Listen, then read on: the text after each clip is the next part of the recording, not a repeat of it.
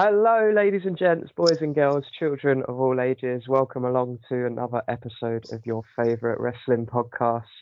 The Wrestling, in fact, is the name of this podcast. I actually almost forgot. Again, welcome along to another episode. Like I say, it has been a while. We're just trying to work out when we last talked.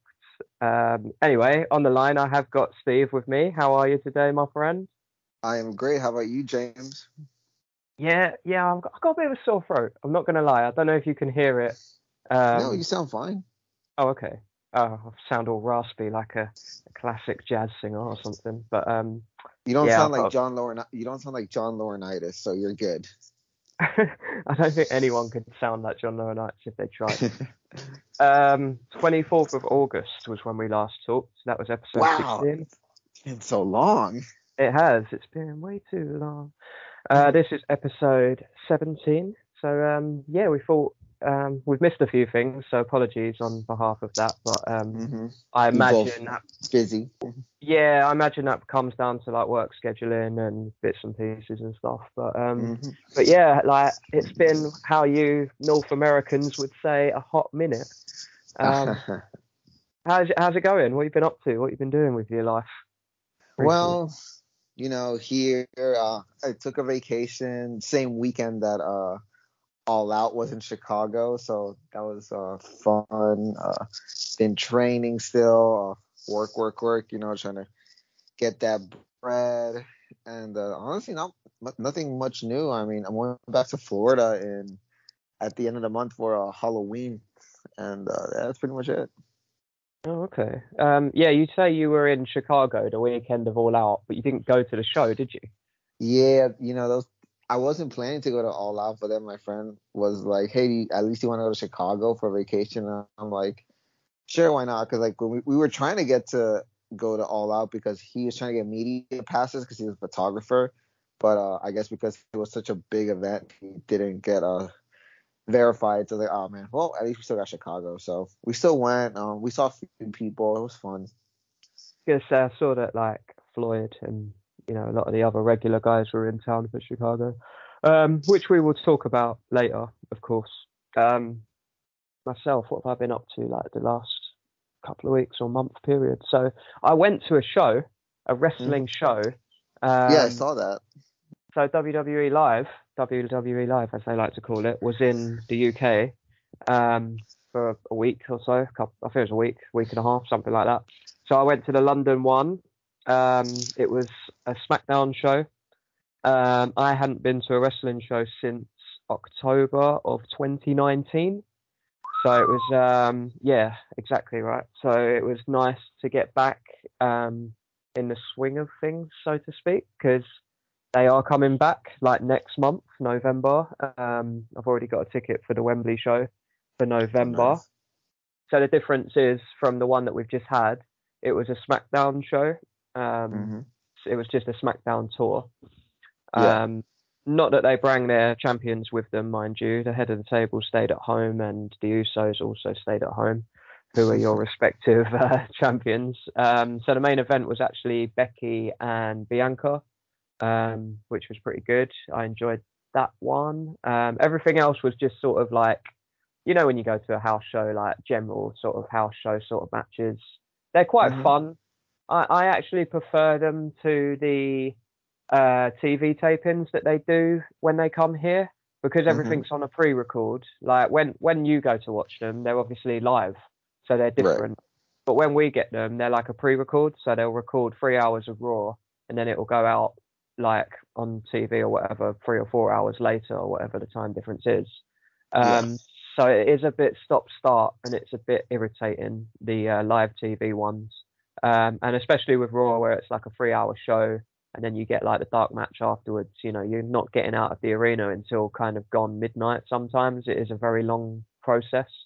Whereas with the live ones, they have like a little intermission in between, which gives you a little break as well. But I went with our friends Lisa and Ian. Nice to catch up with those guys in town, and John was also there, but and I caught up with him over the last couple the days that they were here.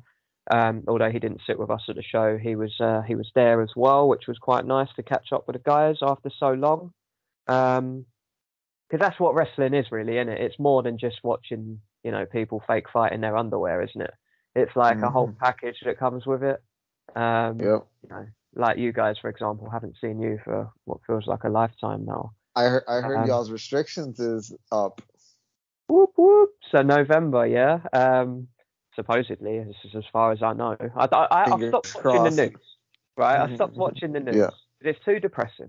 And I know it sounds bad, but I don't care how many people are dying. I know that sounds awful, but I'm like, look, I'm fed up of it. I don't want to keep seeing it. But it was literally the day of that show that news dropped onto BBC. Oh, snap. That's cool. Yeah, and we were all together, and all of a sudden, all of our phones pinged off at the same time, and we were like, "Oh, it's happening! It's happening!" Like from the Office meme, where it's happening, it's happening. It's happening.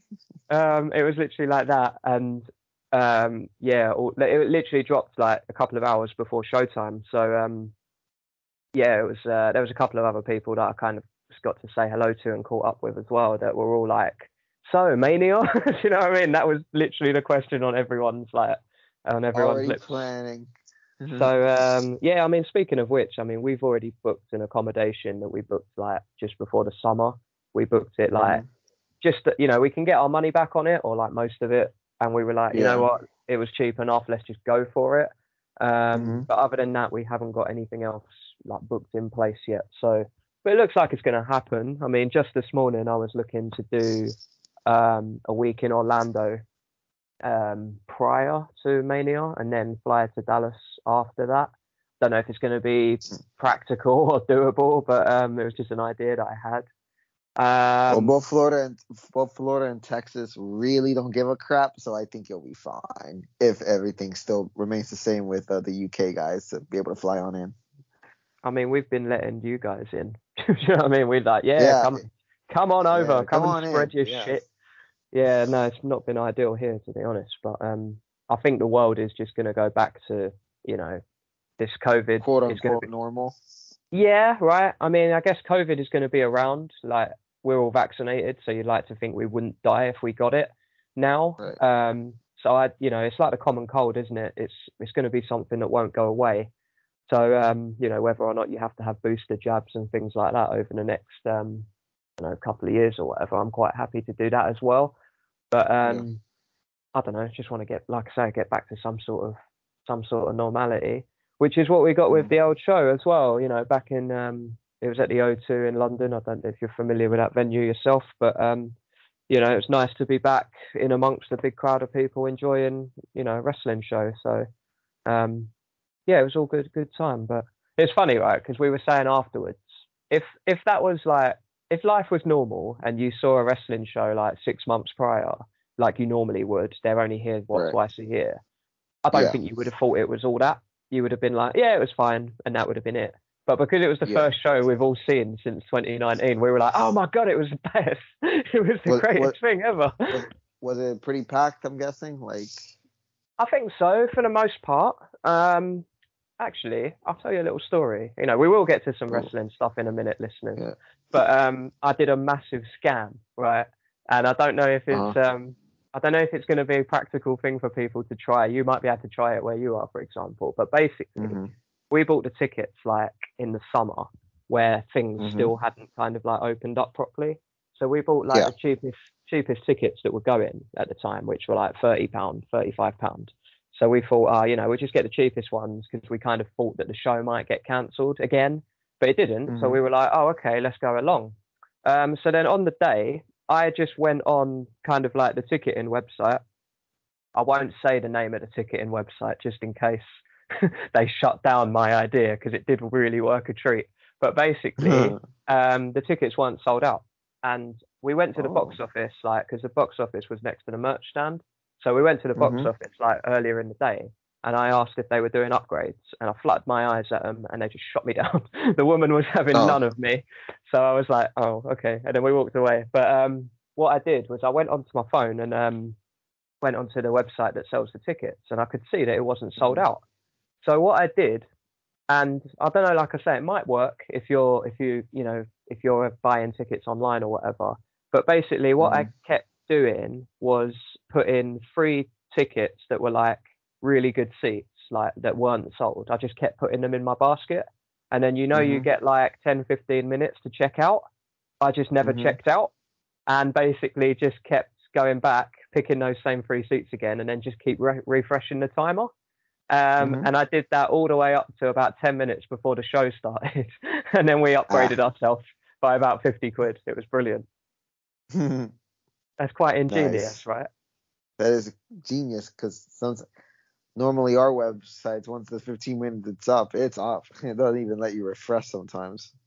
I mean, I guess that's true for like normal shows that are sold out. But with WWE, it's Yeah. not as popular here as it once was. So these shows don't sell out anymore. And Trust me, here it's not as popular here either. I was literally like, oh, we bought £35 tickets. And then I was like, let's just see if we can kind of get an upgrade tonight. And then, yeah, we literally upgraded ourselves, and basically when you go into the arena, they scan your ticket like at this separate gate, kind of like just outside the arena. So when you go in, they don't know where you're Mhm. going. You know what I mean? So we were like, they don't, as long as we're confident enough, because I know that arena like the back of my hand, because I've seen Right. so many over the years that I was literally like, if I walk through confident enough that, because normally they go, oh, do you know where you're sitting or whatever, like the people that are on the doors, as you walk Yeah. in the actual seating area. But we literally just walked past them as if to say, oh yeah, I know where I'm going, and they were like, oh okay, great, and so they didn't even question it. So yeah, a win for the common man, I might There add. you go.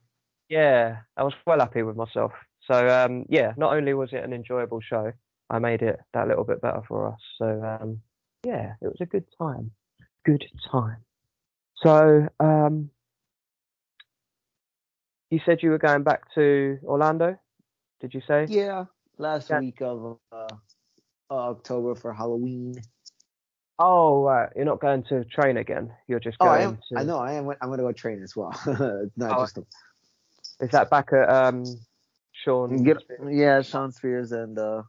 Breezy. Yeah. Where is Breeze at the moment? Is he signed anywhere? Is he still at No, WWE? he's just chilling right now since ever since he got the sack. Freaking he's done a little independent shows here and there. And he's just mainly streaming online. With that, I know he did quite a bit of work with Austin Creed. You were Yeah. Xavier Woods on the old Up Up Down Down channel, but oh okay, no, I was just wondering whether or not he was still You know, wrestling. I was like so upset the last week of September because like I was like because they had a special guest at at the school that I really would have loved to like get in there and learn from. They had a freaking Kalisto and Sasha Banks, and I was like, no, I should have gone a month earlier. Oh mate, I would let my back is fucked, but I would let Sasha Banks give me those double knees to my back. Yeah, I was like, no, I would have just loved to pick their brain, but oh well, Yeah, maybe when I go, there'll be another person of. I mean, I've been fortunate enough to work with like the Iconics and Xia Li, which congrats to her by the way for getting drafted. And yeah, just go to yeah, it was SmackDown. SmackDown. But yeah, I was like, dang, what a missed opportunity though. I was a little upset, not gonna lie. Fair enough. You say you're going to the Halloween Horror Nights as well in Universal. Oh, of course. I freaking love this time of the year. The spook. I wish it was colder here and Yeah, down there when I would go. Cause like I remember in October last year, it was freaking still like 80 degrees. And I was like, well, oh well. I guess yeah, like being here in the UK, kind of like it's getting like autumnal now, or how you would say fall. Um, so it's getting colder again. And then like by the time sort of Halloween, Christmas rolls around, it is cold. So we are used to that. When you see the films and you're like, oh, it's always snowing in the films. I always think to Mm-hmm. myself, what would Christmas be like or Halloween be like when it was blazing hot? But yeah, I guess that answers the question. Not good. Um, Mm. which Muggy. yeah, right, right.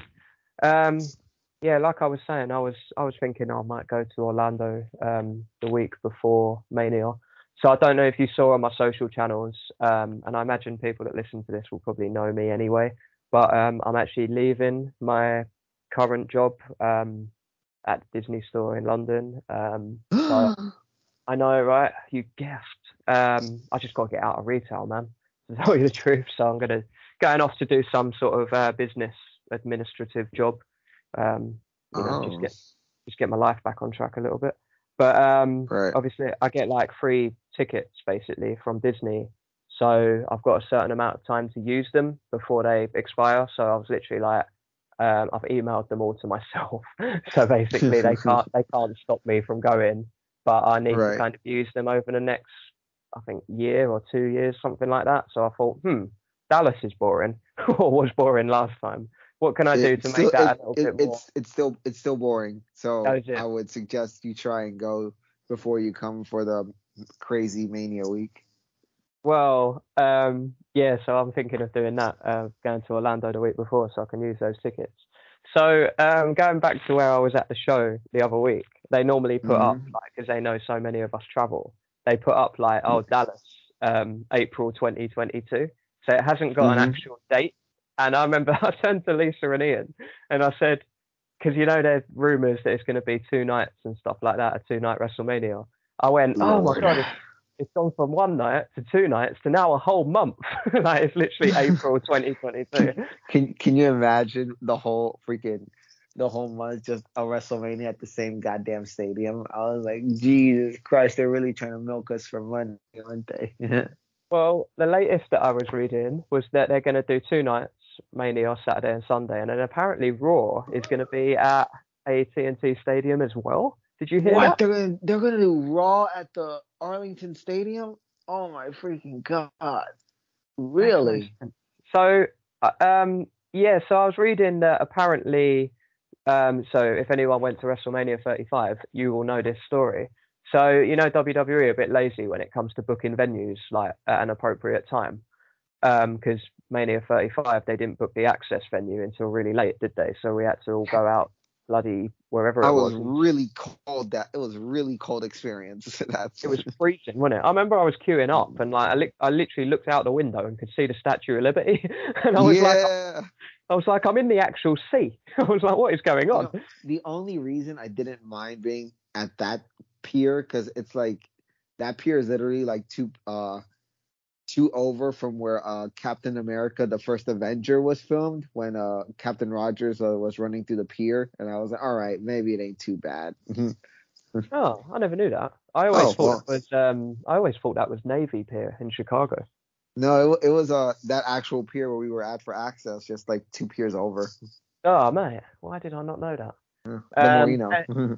Right, yeah. No, anyway, they were saying that, yeah, so 2 nights Mania, AT&T, Raw, AT&T, and then apparently the American Airlines Center, which was where they normally have everything else, is fully Yeah. booked.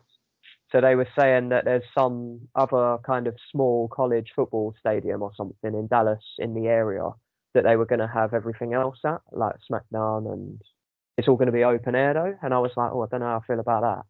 So yeah, Mania might Oh, end up being a bit of a. I know exactly which stadium I think they're talking about too.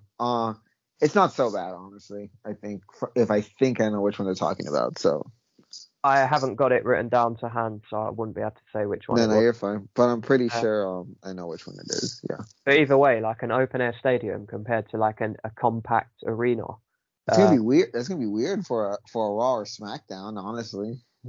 so weird, so weird. I guess they'll just have to like black curtain half the stadium or something at Right. AT&T. I don't know. Just wait and see what happens. But yeah, I mean, obviously it's a little while to go yet. WrestleMania tickets typically would go on sale in November, but I don't think they're going to go on sale until a lot later, just because, I'm guessing like January. yeah, just because they've not got the logistics of it sorted out. But I don't know. Mhm. I guess we'll wait and see. But my plan is to still be there, one way or another, as Mhm. Blondie used to say. All right, so we've been chatting quite a while already about our lives. Want to talk some wrestling? Have a catch Let's up on let's do it. I think we should start off like with the most kind of happening stuff and then work our way back, if that makes sense, and then cover things that, that's cool. you know, because everyone knows that's already happened. But did you watch Monday Night Raw last night and SmackDown last week and the draft? Are you all caught up? Yes, I literally finished Raw in the morning because I came back from work all tired. I was like, all right, I'll watch this in the morning before I go talk with James. Fair enough. It's a long bloody show as well. I watched it today, but I didn't have to fast forward through too much actually, because I feel like with Raws the last couple of weeks they've been quite reactive to everything else that's been going on, whether that's AEW's popularity or the Monday Night Football that started again.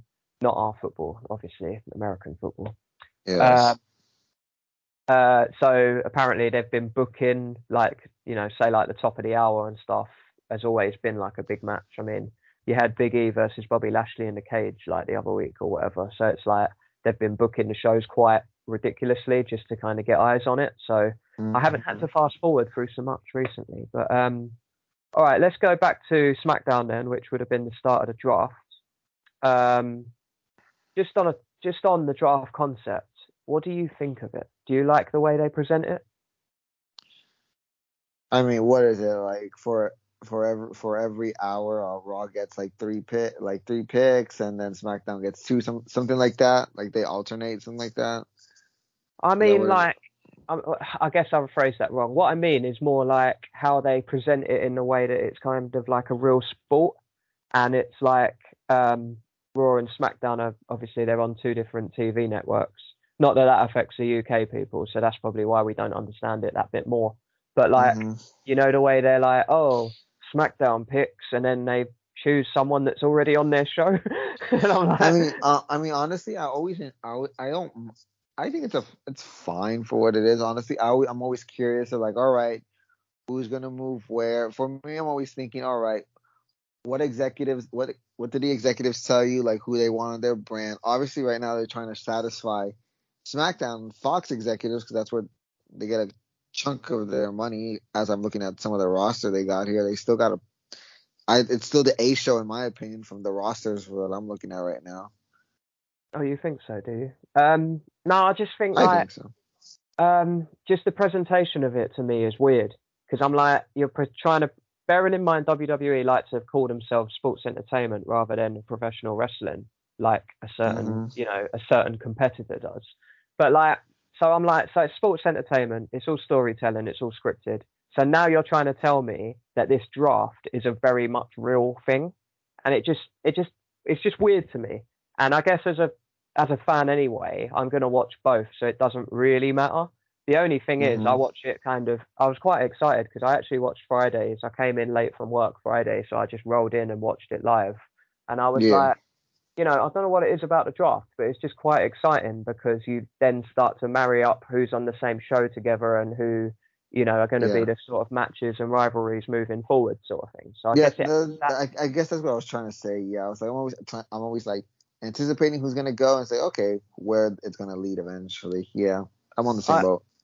Yeah, I just think the presentation of it just sucks. I just think it's awful in the sense like, so going back to how I think they used to call it like a draft lottery rather than the draft. Yeah. And it was like, so I remember one year, John Cena got drafted to either Raw or SmackDown, and then by the end of the show, he got drafted back to like the other show again because it was almost done like randomly, quote unquote randomly. Wait, did that happen? Really? I don't. Yeah, do you not remember? It was like Cena got drafted to SmackDown or something, and then literally by the end of the show or by the end of the draft, he got drafted back to Raw.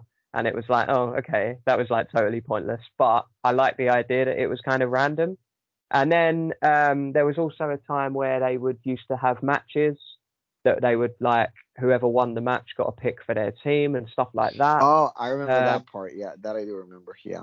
You know, so there was always a different way of presenting it. And I always liked that it was kind of done randomly rather than just be like, oh, okay, they're picking. So in the first round, they're obviously going to pick Roman Reigns, Big E, you know, like the champions essentially, because you need champions on your draft pick. But I don't know if I just don't really like the presentation of it personally. because I just feel like you're trying to make something that isn't real, like, appear real. Yeah. And Yeah. it's not, and it's not done particularly well, in my opinion. But Mm-hmm. I think it was done better this year compared to in the past, where you've had like general managers, because you had Sonya and Adam Pearce, just like, I mean, they're on both shows as like the authority figures, even though they don't want to be called that. And they were just sort of saying it kind of neutrally, as if they were doing it to appease, like you said, executives from the USA Network or The Fox Network, yeah. Raw is still on USA, right? USA Network. Yeah, it's still there, yeah.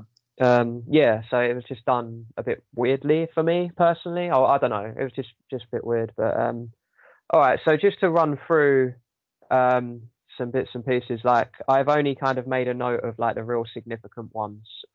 If you want to add anything or whatever, just shout afterwards. So we started with SmackDown on Friday. They kept Roman, and then they gained McIntyre, Charlotte, and Hit Row. Were the significant ones that I picked out.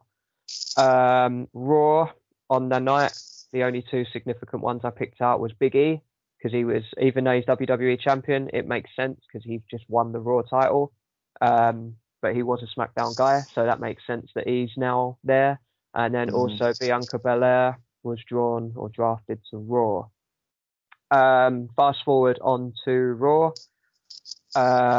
Becky was she drafted herself apparently. That didn't actually come out the draft. She just said she's got so much power she can just draft herself. Like, all right. I mean, right. So she's on Raw now. And then Raw also got Seth Rollins, Kevin Owens, the Street Profits, Finn Balor, Carmella, and Gable Steveson. Yeah. Who is the Olympic athlete. And then SmackDown gained Sheamus, Shayna Baszler, Xia Li, and from NXT, Ridge Holland. Was there anyone else that you've picked up since? Because I know those were just the ones that I thought, oh, okay, like, because most of them have changed brands rather than be like, so like the Usos, for example, stayed on SmackDown. Do you know what I mean? So everyone else, everyone else is pretty much where they were. Well, they already broke up a tag team. They broke up Shotzi and Tegan. That was. So, hang on, I've missed that then. So where are Shotzi and Tegan? What happened there? I missed that. Well, they split them up apparently, and Shotzi's now on SmackDown, and Tegan is on Raw now. So, are there any women's tag teams left? I believe not. Oh yeah, Mia Yim's now on Raw as well. Okay, well that was a given. Oh, didn't they split up Metribution as well? T-Bar's on Dominic is on yeah T-Bar's Dijakovic's on Raw now, and Mace is on SmackDown.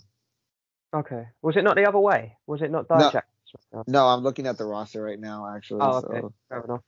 And I can't believe you missed this big whatchamacallit pickup that SmackDown got. They have Madcap Moss now. I'm not even sure who that is. Do I know who that is? Riddick Moss. He's with Happy Corbin now. Oh, of course. Yeah. I'm loving the biggest pickup of the draft, in my opinion. Oh my god. But just assume everyone else is where they were. So Sasha Banks is still on Raw. I think she's on SmackDown. So they also broke up those two guys that were with Jinder Mahal, Veer and Shanky. Oh my god, because they're really bookable, aren't they? Oh yeah. God. Why do they do these things? Why do they do these things? Gable and Otis are on Raw as well. Yeah, they're both on Raw. I'm trying to see what else. The Hurt Business is still together. You know what's funny? They said that Jackson Riker was drafted, but I thought he got the sack. I haven't seen him for a long time because he wasn't rivaling with Elias. Yeah. And then nothing's kind of happened from it. Yeah. Okay, I've actually got the screenshots here from the whole draft from Twitter. It's in alphabetical order, so bear with me. Raw. No, I have the both. I have. Oh, you got it already. I have the exact same one too. That's why I was like looking at it. Oh, I ain't gonna waste time going through it then. Selena Vega, she went to Raw, worth Yep. mentioning. Mhm. Who else we got? Tegan Knox Raw. I think you just mentioned that. Yep. Liv Morgan went to Raw. Yep. When Tony did these Storm still on happen? SmackDown. When did these happen? These weren't on So the so card. the so these happened like after the freaking show on like on their online thing, like they do their supplemental draft. Supplemental draft's like kind of a thing here in American football where like Right. after the whole draft, there's like a little supplemental draft on who gets picked up. They do it on all their kind of B shows, so to speak, like Talking Yeah, Smack and all that sort of stuff. talking Ricochet, smack. SmackDown. Yeah, SmackDown. Hopefully this will be good for Ricochet. The poor bastard's been just collecting dust in Raw at Raw. Wait, wait, Jinder Mahal SmackDown. Yeah, So he's still going to be with one of them. Shanky, but I bet you they're gonna not even Man like associate it. Shaq. Yeah, Um, yeah, Drew Gulak SmackDown. I think he was kind of running around there anyway. yeah. Uh, other than that, everything else is kind of as it was, really. Basically, and then the Yeah, NXT call ups. so. All right, talk to me about. I sound like LA Knight there. Talk to me. Um, the NXT call-ups. Hmm. None of them for me are important. I know that sounds a bit rude, but like Hit Row, I don't think they're ready yet. They're not polished enough yet to be on SmackDown. Um, Other than Swerve Scott because he's the veteran of their group, all the other three are not ready in my opinion. they've only just sort of started out their thing on NXT, but Hmm. I don't know. It's really frustrating. The one that made sense the most to me would have been drafting Scarlett to Raw with Karrion Cross. That would have been the only one that would have made any sense. But I did kind of think to myself that Johnny Gargano might have ended up somewhere, just because Oh, I'm not really. you know who they did not mention, but who's been freaking on dark matches like the last few weeks. Dakota Kai didn't get drafted, and she's been with the main roster for like a month now. I've heard that. I think it might have even been you that told me it, maybe, but or I saw it Hmm. on your Twitter or something. But yeah, Dakota Kai has been doing dark matches, right? It's Yeah. really weird. I don't know. This company. And I say it a lot, Yeah. but this Yeah. this company. I don't know what more to say than that. But all right, that was the draft, I guess. The drafts, the moves supposedly take place the episode after Crown Jewel, which will be in a couple of weeks. So I guess we're still going to get some Crown Jewel build up over the next few weeks. But that really pissed me off because on Friday night we had Hmm. Sasha versus Bianca, the like long-awaited rematch from WrestleMania, and I thought, okay, sticking it on the draft episode makes sense because it's going to be an eyes-on episode. Yeah. Big Um, match. and Becky was there at ringside commentating, and I thought, okay, so she's going to just disrupt the finish, and it's going to be a null finish, which was fine. Hmm. So bearing in mind that's just, that's what I've just said. Who ends the show? Charlotte Flair with her title in the air. And I was just like, I don't understand. Like, she's got nothing to do with this Like, rivalry. why are you here? Honestly, like I know she's just been drafted to SmackDown, but I was like, if it doesn't come into place for a few weeks yet, she Hmm. has no right to turn up and hold her title in the air at this point. I was just like baffed. But yeah, you got to have the How queen. much do you want to bet she drops the title so she can get another title reign eventually? So this was my thought process as well. It'll either be Hmm. that, or they'll do like like the other year when they did. It was only a backstage segment where like Yeah, the New they Day. switch the titles. Yeah, they literally just switched red for blue, and I thought maybe they'll do that with Becky and Charlotte in a segment or something. That's just Um, lazy booking. That's and absolutely lazy booking. of course it is. Again, this company. I This actually company. I actually thought they were alluding to it on Raw when Becky announced herself as the first pick. I thought, oh, Charlotte's going to come out and they're going to swap titles, aren't they? That was literally my thought process, but that didn't actually happen. So I was like, okay. But yeah, irritating end to the show. Um, should we talk about actually before we talk about Extreme Rules? Did you see there's going to be a king, another King of the Ring, King and Queen? Oh, I don't think it's been called Queen of the Ring, but King and that's the essence of what it's going to be, a King and Queen of the Ring Yeah, tournament. I did. You I see did that? see that. Yeah. So there's no bracket come out yet or anything. My opinion on it at this point would be to have everyone that's in it can't have been WWE or Universal Champion before. That's kind of my rule. Does that Yeah. make sense? Yeah, I understand. If I'm picking two people to win it at this point, men's probably should be someone like Cesaro to get him back on track. Women's, Liv Morgan, maybe capitalize on her popularity. What do you think? Who would you go for at this point? Well, I agree with Cesaro because he's like, come on, the king of swing. It don't even make sense. Yeah. But and I would agree with Liv because I think she's like been like she's got some momentum and she's got the crowd behind her. But knowing this company, they'll probably give the Queen of the Ring to Shayna Baszler. I don't know why that name just popped in my head, but I just feel like they'll probably make her the queen.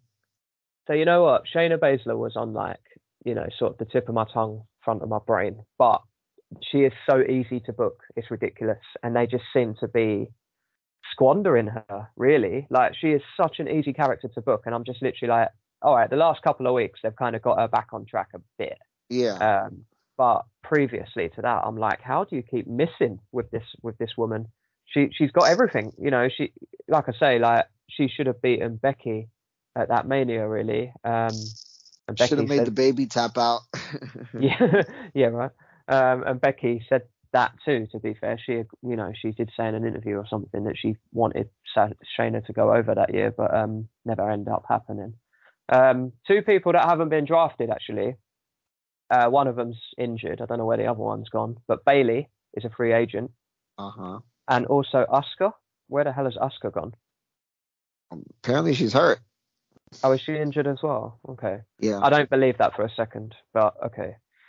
So they could turn up. They could turn up somewhere. The only reason why I thought of those just now really was because I was thinking about how you've had this women's revolution, but you've still got Charlotte, Becky, and Sasha on top, and it's a bit annoying because I'm like, oh, we've come all this way, and you've still got these three. Like, all right, Bianca's in the mix at the moment, but realistically, Bianca's not going to win, is she? But I was like, oh, you've come all this way, and you're still relying on Becky and Charlotte and Sasha, and I was like, you've got Shayna right there, So yeah, it's just a bit frustrating. But so that was what was that? We were talking, I don't know. I got sidetracked, but we were going to talk about Extreme Rules, weren't we? Before Extreme Rules, a couple of Raws ago, I can't remember how long ago it was, but obviously it's not news to anyone now. But Big E cashed in his Money in the Bank, defeating Bob Lashley, taking his title. Robert Lashley. So yeah, the first match of Extreme Rules. I don't know if you want to go match for match, really. Actually, yeah, because it was quite a while ago. Just pick out what you enjoyed from Extreme Rules, if anything. What was something that stands out to you? Because I can't be bothered to go for it match. The wrestling was not bad. The wrestling, pun intended, right? No, the actual pro wrestling was actually pretty good. The thing is, man, I mean, first, I just think of I hate to be a negative Nancy, but man, I just think of the Charlotte Alexa match that was ended with Alexa losing her shit because Charlotte ripped the doll in half. The terrible ending of the Bianca Becky match, and then the horrid ending of the Demon versus Roman match. So like what you're saying, the overall census of Extreme Rules, but I think it's been quite telling of WWE recently. Like, if they book themselves into a corner, and they have done for quite a while now. When you think back to like Seth Rollins versus Bray Wyatt in the Cell and stuff like that. I mean, I didn't want to bring that back up, but even still, it's relevant because they book themselves into a corner where they're like, oh yeah, we've got this like great match, but we don't know who we want to win, and then they just end up doing either a false finish or a no DQ or something, because they can't commit to a winner. And not to compare, like, I don't really like making comparisons because they're two different things as far as I'm concerned. But with AEW recently, and we will talk all AEW later, but they make decisions, you know, they'll be like, this is what we're doing and this is who's going to win. Simple as that. So it is incredibly frustrating. I mean, the Charlotte and Alexa one wasn't really going to jump out at me because there was no way in my mind that Alexa Bliss was winning that match anyway. So I was like, Charlotte wins, lol. The only thing was, I thought after the match where you said about Alexa losing her mind a bit, it dragged out a little bit, but I was like, okay, it's character development, and I didn't dislike it. I thought I was quite kind of content with that, but supposedly she's going to be off TV for a little while, even though she was drafted back to Raw. She's going to be off TV for a bit, so it might be a chance to get the goddess back, maybe. I hope so. You do you? Because I've actually quite enjoyed, a lot of people saying, oh, you know, Bray Wyatt gone, the gimmick doesn't make sense, but I actually think, like, a full credit to Alexa Bliss, like, she has done so well, I think, with what she's been given. That's what I always say too. I just feel like, I think it's time, you know. I mean, I feel like it's played out, but that doll is selling actually pretty damn well. So as long as the merch moves, this is gonna stick. Oh my god! Sorry, we'll get back onto Alexa in a second. I just want to talk about merch real quick. That you just mentioned it. So where I was at this show in London the other week, how disgusting is this, right? They still sold Bray Wyatt merchandise for full price. Not on, is it? Oh, oh man. Because there was this guy, as I came out, like after the show, he just come out of the toilet and he was just standing there. He must have been waiting for his kid or something. And in his bag, he had a mask, Bray Wyatt mask. And I said, oh, how much you pay for your mask? He said, oh, £15, which is only a plastic one, you know, and it wasn't like a full-on one. And I was like, oh, okay, and then walked away. But he struck me as someone that was just taking his kid to the wrestling rather than be like, he knows what he's talking, like he knows what he's about to watch, if you know what I mean. And the kid might not have Twitter, social media, so he might not know that his favorite character, the Fiend Bray Wyatt, is no longer with the company. And I just think, don't have an opportunity to sucker people in like that by selling their merchandise at shows. I just think it's a really bad move on behalf of the company. I was a bit disappointed in that. Also, but again, this one makes more sense, I guess. But they had, so where they have all the t-shirts lined up, you know, they normally have one or two kind of like above the main line to show that they're the top seller or the big star. They had Becky, the man is back in town, which was fine because she was there. But the other one was the head of the table, Roman Reigns. And I was like, he's not here, you know? And I was like, these little kids. And there was also some Cena tops as well. But I was like, these little kids are going to buy these. Cena makes sense. Yeah, I mean, he's always on sale regardless. But like, Roman Reigns, they're all buying this shirt because they think, oh yeah, he's going to be here tonight, you know? If I was an adult taking my kid, you know, and I spent £30 on a t-shirt and he wasn't at the show, I'd be a bit put out by that personally, you know. Well, you know what WWE would say, cards subject to change. That's all they say. What they might as well say is this company. You know, I know I like to say it a lot, but this company. So yeah, that was just a little side note that I wanted to mention. Well reminded. Back to Alexa Bliss. So everyone's talking about the goddess and stuff, but I feel like if that was to come back, people would just get well bored of it well quick. What I would like personally is to kind of incorporate the two characters. So you end up with sort of like a Harley Quinn in the middle.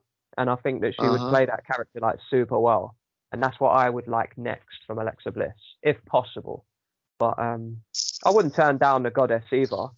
Yeah, well, your idea is actually really good. For is this freaking company smart enough to even like think of that such a creative idea?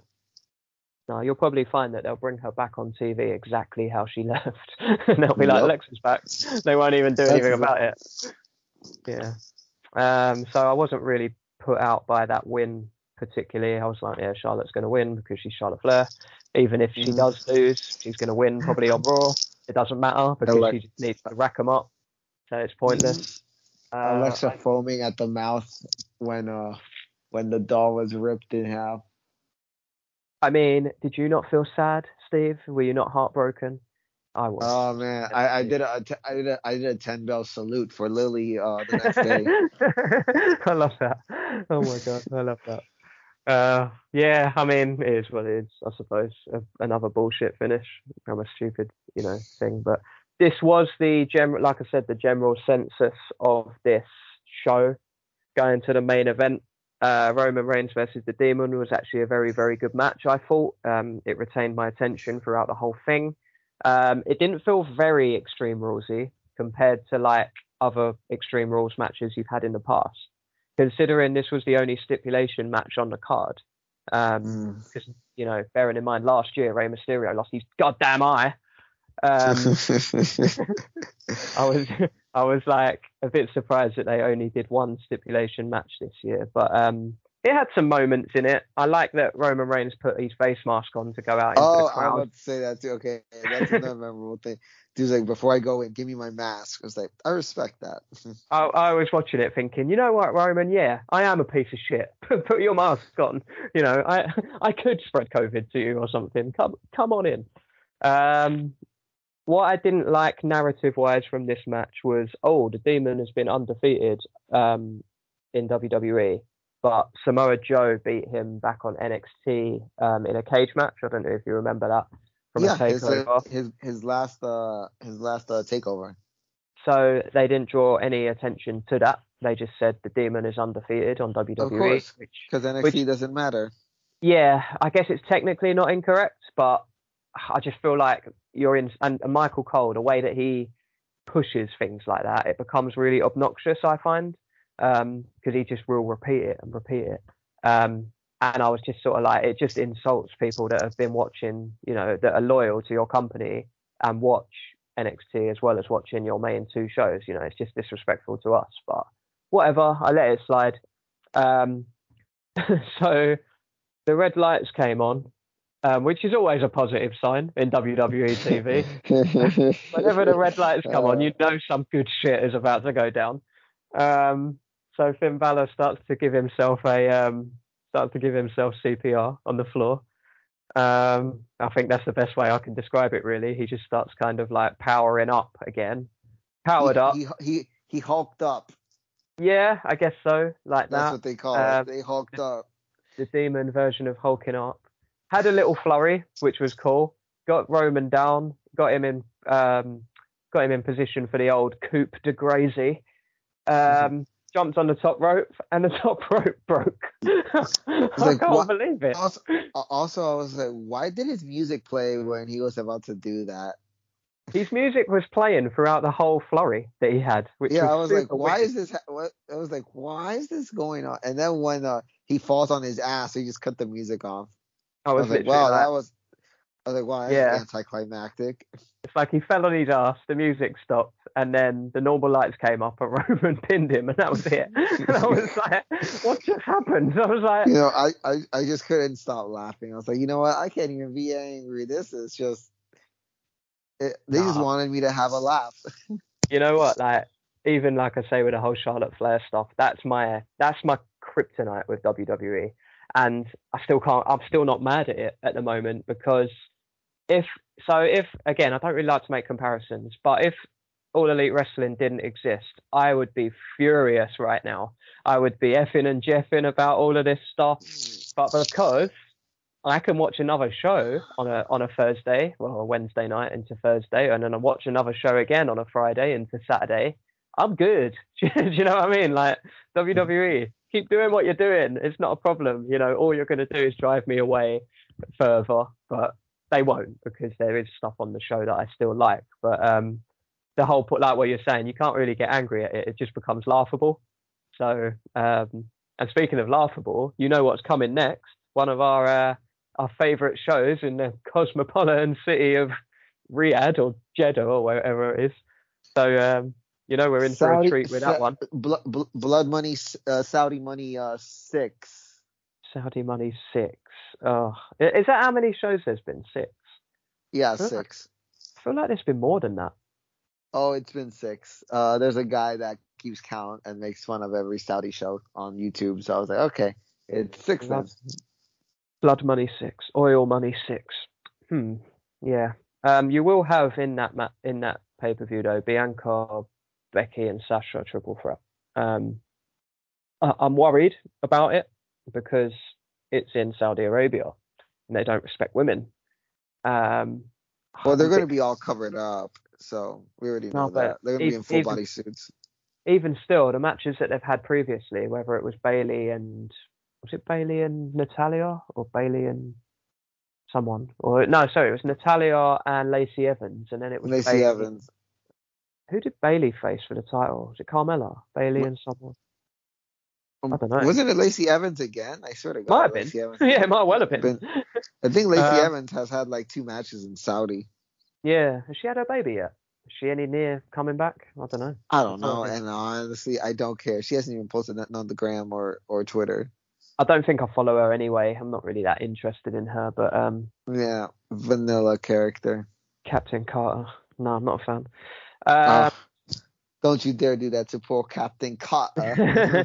We'll talk some MCU later. I'm interested to get opinions on things. So that Saudi match I'm a bit concerned about because, politically. Because although I remember watching the first one, which I think was Lacey and Natalia, and they spoke really highly about it, I remember hearing some boos and things in the crowd.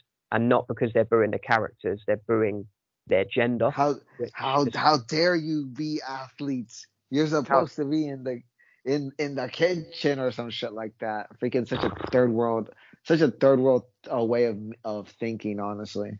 But Saudi is very not third world. It's very, very. I know rich. They're rich, but they're third world mentality. Oh, they're just fuckers. Is what they are. Yeah, Excuse my language. Yeah, there you go. I was just trying to be nice, but yes, they're a bunch of fucks. They are. I don't agree with any of their, well, not any of their, but most of their political agendas. Sucks. So yeah, that will go into, we chatted a bit about Roman and Finn. Becky and Bianca ended in a no contest as well because Sasha returned and beat them both down. And we got a new meme from Becky doing the whole orange the thumbs up. So good. I have that. I literally have that meme on my phone. Like when you're trying to keep your life together, but you say you're okay. Yep. Story of my life. Seriously. This woman just gets me. Honestly, I love myself some Becky Lynch. It was so hard to not cheer for her at the London show because I was like, there was so much Becky representation, and I wore my Bianca Belair shirt, and I think I only saw one other like the whole time around the O2 Arena, and I was really trying to get Bianca over, but no, they weren't having any of it. No. Man, I didn't realize how much I missed Becky. I'm like, man, it is so great to see her on TV, and she changed up her character as this really douchebag heel, and I'm like, you know what? I miss this woman so much. Yeah, right. She's just funny though. That's the whole point. She's hilarious. Yeah, she's always been funny too. Yeah, so. Yeah, she went to clown college. That's why she understands what funny is. I think she went. Drama school with Aiden English as well. Aiden English, what a boy. Was there anything else you wanted to talk about Extreme Rules? They really needed the matches that I really cared about. Actually, shout out to the tag match. Usos and Street Profits was a decent match. There was that 6-man tag match between the Bloodline and the New Day, which probably should have been saved to Survivor Series, but it was an okay match. Yeah, but I saw it on Raw. Like the week before or 2 weeks before or something. I swear I saw like a version of it on Raw, and I was like, I remember I talked it up then. So I was like, when it came to the pay-per-view, I was a bit like, yeah, it is what it is. It was the opening match, and I was like, yeah. I don't think Xavier Woods gets enough credit. In ring, he's actually very, very good. My guy, Consequences Creed. Yeah, right. I haven't really got anything else to add to Extreme Rules. Just have a little look at the Blood Money 6 pay-per-view. Bob Goldberg versus Bob Lashley's no holds barred now. Did you know that? Yeah, I saw. I imagine Goldberg's going to win that. Oh, because Goldberg is like freaking so over there. Oh mate, I actually saw a GIF. I guess because he was on Raw last night, I saw a GIF like on Twitter of him dropping Bray Wyatt, not Bray Wyatt, the Undertaker on his head, and I was like, oh yes, Saudi is coming. It's literally Oh like they man, need to call that. When they called Extreme Rules last year, the horror show at Extreme Rules, it needs to be the no horror show in Saudi Saudi money, Arabia. yeah, Oh, Saudi Money 6 is gonna be the horror show. Yeah, this man's not gonna be able to get him up for a jackhammer. no It's gonna be way, a new no way. duplex again. Yeah. It'll be Spears all day long. That's what it'll be. Big E and Drew for the title. Can't see Big E Big E's losing going. Yeah, Big E's winning. because Big E's just gone to Raw as well, and Drew's gone to SmackDown. I imagine it'll be. I wouldn't be surprised to see Drew versus Roman at Mania. I feel like they could start his chase from now, or like not now, Yeah, but after the Saudi I show. feel like yeah, I feel like Drew. Honest, even though Drew should be the first option, I still think this company is hopeful. Maybe, just maybe, we can get The Rock. It's like, no, you're getting Drew. I was going to say you're going to go from The Rock to Drew McIntyre. Oh man. Something that I just realised. Seth Rollins never got his Universal title match, did he? On SmackDown. He's just gone to Raw and he never got his title shot. Bastard. He's probably going to challenge for the WWE title eventually.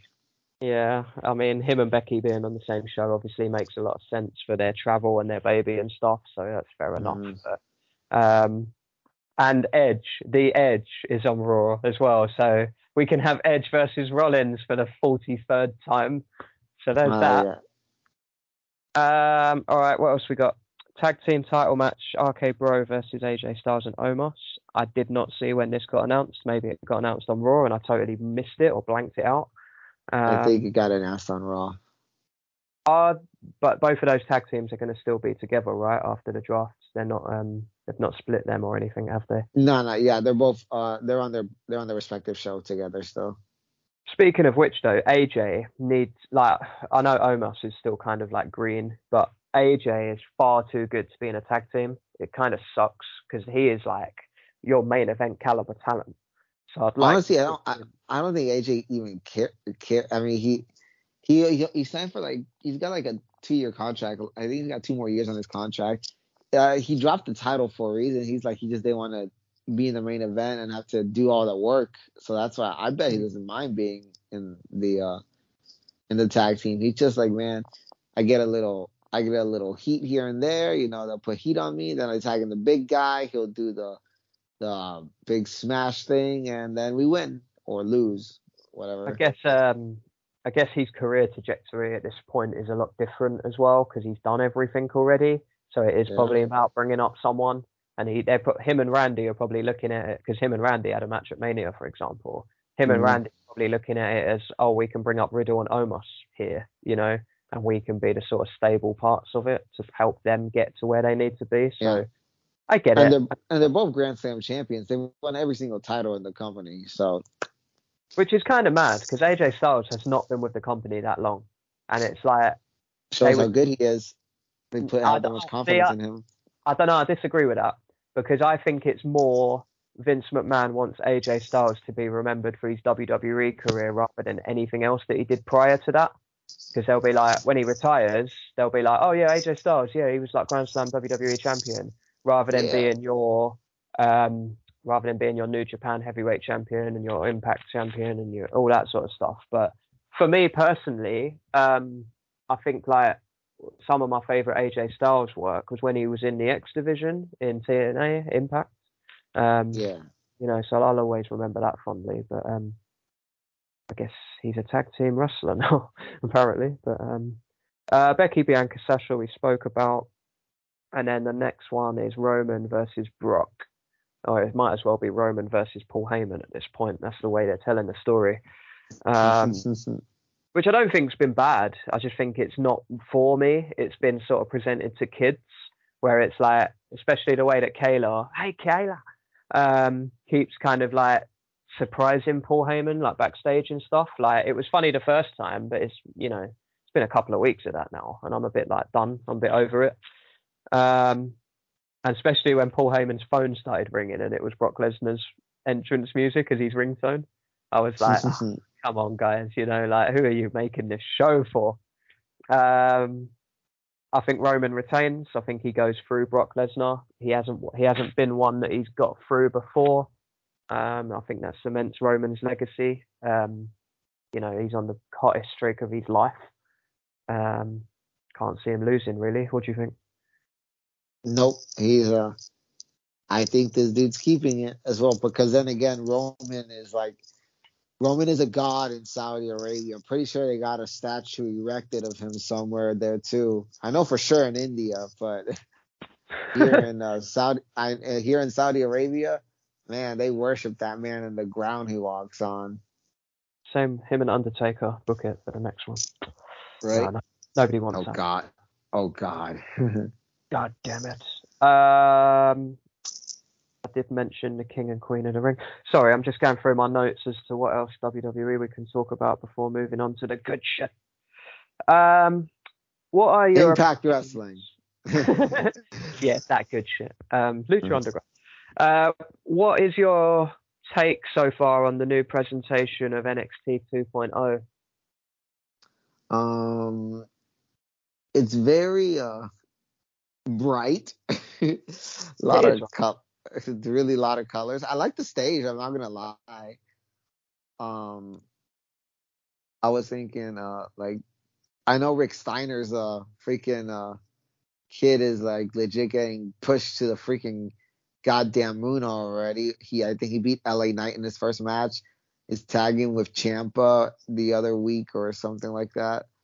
This is Bron Breakker. Is that his name? Yeah, something like that? Yeah, Bron Breakker, because freaking Vince watched some movie from the 80s and he really likes the name Braun, or it's different variations of the name Braun. It just reminded me of like Triple H's first name, Terrorizing. It's literally just like, yeah, it's such a bad name that it's kind of almost good. I'm like, Bron Breakker, yeah, that sounds intimidating. I wouldn't fuck with him. And then he looks intimidating. He looks pretty intimidating. He's a big, muscly dude in a singlet. All right, so hear me out. When he first came out, I just thought it was Ryback with hair. I know that's like... Oh, my God. That's... yeah, what? Damn it. Now I kind of do see it. That's all I saw when I first saw him come out in his singlet. I was like, oh, okay, Vince has made another Ryback. Ryback. Another the Ryback. Another the Ryback, yeah. Freaking Daniel Bryan would always call him the Ryback. Yeah, maybe that is the reason why we like adding the in front of character names. The Edge, I kind of wish Edge still kept the Edge name. The Edge. I know, right? No, it never took off. Never took off. Yeah. I'm not gonna lie. One of my favorite things on the show is actually Toxic Attraction with Mandy, Gigi, and JC. I'm not gonna lie. That's one of my things I kind of like. I'm not into it, and I like Mandy, which is kind of weird. And I'm just not into it. I don't know. I haven't been into NXT since Candice got pregnant. I was literally like, even the Indy and Dexter wedding, that was really funny. But again, I was only kind of like half watching it. And the whole honeymoon thing, I was a bit like, yeah, it's funny, but it's not that funny. Do you know what I mean? And I was like, no, like after Candice left, I'm like, oh, well, what now? I've still got to track down Candice. I don't know if you've seen my Instagram recently, but I'm into collecting women's wrestling figures now, like the Mattel ones. And Candice is next on my list because they're just about to release a new one of her. And I've got to get her, damn it. But my collection is growing, put it that way. So with NXT 2.0, I was crying out for like a change. But so I was crying out for a change for a while because where it's in the Performance Center, although it was always in the small arena at Full Sail, with the Performance Center, I associate it to COVID. And because it still had the whatever you call them, plexiglass screens and things, even though they put a bit of like cage wire behind it, it was still behind perspex. Do you know what I mean? And I was like, I just felt like NXT was still in the pandemic era, whereas everything else wasn't. So I was crying out for a bit of a change, but this wasn't it, you know, like, and I know that's on me, and I know it's one of these fans that'll never be happy, But when they were saying about NXT 2.0, I think first of all the name is incredibly disrespectful to everyone that's come before. I think it's, you know, Vince McMahon saying, "Oh yeah, we'll rebrand, we'll rehash NXT," and it's like disrespectful to everyone that was currently like busting their ass on the roster, like, you know, up until the change. Mm-hmm. The colors, I'm a very colorful person, and I don't like it. I'm just like, nah, it looks a bit too Krusty the Clown to me. So there's that. And again, yeah, like where it's in the performance center, you can actually visibly see the performance center now around the outside of it. Yeah. So that's a no from me as well, which is a bit of a shame. But I'm still watching it. I haven't not watched it yet, so I'm intrigued to see what happens with things. But bearing in mind, one of my favorite parts of the show recently was Hit Row, and now Hit Row are gone. I was like, okay, what are NXT going to do now? But what I like about the whole Bron Breakker thing, and there was another one as well, another sort of like big dude that came on TV recently, but NXT is or was always supposed to be developmental. It was only where they were like hiring these well-known stars like your Samoa Joes, your Adam Coles and stuff, that made it that third brand. But now I kind of feel like with the whole 2.0, it is kind of almost like a reset where that first episode of 2.0, I was like, oh, okay, I've not seen this person before. We're going back to developmental. But I think that's quite hard when something was your favorite brand. Does that make any sense? No, totally. By the way, shouldn't it be NXT 3.0? This is like the second time they've actually like the third time they've actually like changed it up. If you go back to the very, very beginning of NXT where they did the reality show era. So, Oh just my saying, God, yeah, you're totally right. I forgot all about that. just saying. Titus O'Neil tripping over a keg, like, oh my God, that's throwback. Back to the original Nexus and stuff, you know? Yeah, you're right. Exactly. So they don't even know how to name it. No, oh, yeah. Can I get this company on this? This company, god damn it. Oh, mate. Yeah, no, I will continue to watch it. Like I say, I put out on Twitter the other week, like, it's so weird how NXT was my favorite brand and now it's my least favorite brand. And bearing in mind, Raw has been dog shit the last year or something. Raw, I even prefer to watch Raw than I do NXT at the moment, which is a bit sad. I'm not gonna lie. Literally, I would only watch for Candace, Indy, Johnny, or whatever the hell they were doing. That's it. I would only watch that. Yeah, exactly, and that's where I kind of was, and then she selfishly went and got pregnant. How dare you have a kid? I wanted to meet you in Dallas, damn it, with your purple hair, and I would have had my purple hair. Baby Anyway, Gargano. I'm I'm still happy for hoping her that though. she could be around in Dallas, maybe if Gargano's in a big picture. I don't know. There's a chance, but not ideal. Yeah, NXT 2.0. I don't know. We'll wait and see. Have you got anything else that you want to talk about WWE, or are you quite happy to move on? I think we've covered everything that hasn't happened, and nothing of the sorts has happened. So let's go. Sure. All right. So let's take you back to your trip to Chicago that you were going on anyway, allegedly. So, I still watched it. I still watched All Out in a movie theater in Chicago, so that was still pretty cool experience too. Oh, they put it on locally, did they, for people that couldn't get tickets or something? Yeah, in Chicago, and it was fun because there's a lot of CM Punk fans, so it was like nice to be in some type of atmosphere watching it. That's really, really cool. Yeah, that's really cool. I didn't know that. I hadn't heard of that. All right, you just said the man of the hour, or one of the men of the hour. I feel like AEW has so many friggin' men's of the hour at the moment. We're talking about Leo Rush, right? The newest signing to the AEW. Yeah, represent my moth, man of the hour. Let's talk about CM Punk then for a little bit. His entrance music is now in the intro to this show, FYI. Wonderful. So yeah, we spoke about his return before on the last episode, so go back and listen to that one if you want to hear what we thought about that. But this was his first match back with young Darby Allin. At All Out. What did you think about it? First of all, obviously it wasn't the main event, which Mm-hmm. I thought was the right decision actually myself. But I'm Mm-hmm. interested to get your take on it. CM Punk, Darby Allin, talk to me.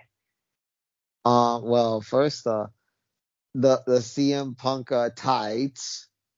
Not, I was like, oh, why did he come out with the trunks? That's the first thing I looked at. I was like, he's got the pants. I don't know how I feel about this. His it legs was, look like incredibly long as well. I was yeah. like, I he was looks like, taller than Bobby. oh, I don't know how I feel, but I was like, okay, whatever. I can ignore that because it's his day today. Nice for I love the reaction. Like it was nice to see. It was just nice to see him back. The match. I know a lot. Some people were saying it was kind of slow at first, but I think that's the point. I think he wanted to start it like that too, because like he technically is the bigger guy. Darby has to fight from underneath.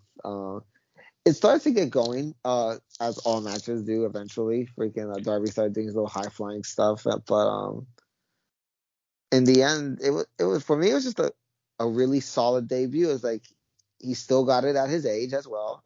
He can still work, and I'm just so happy he's back. Quite frankly, I literally was just smiling the whole match because like, man, this dude really is back, ain't he?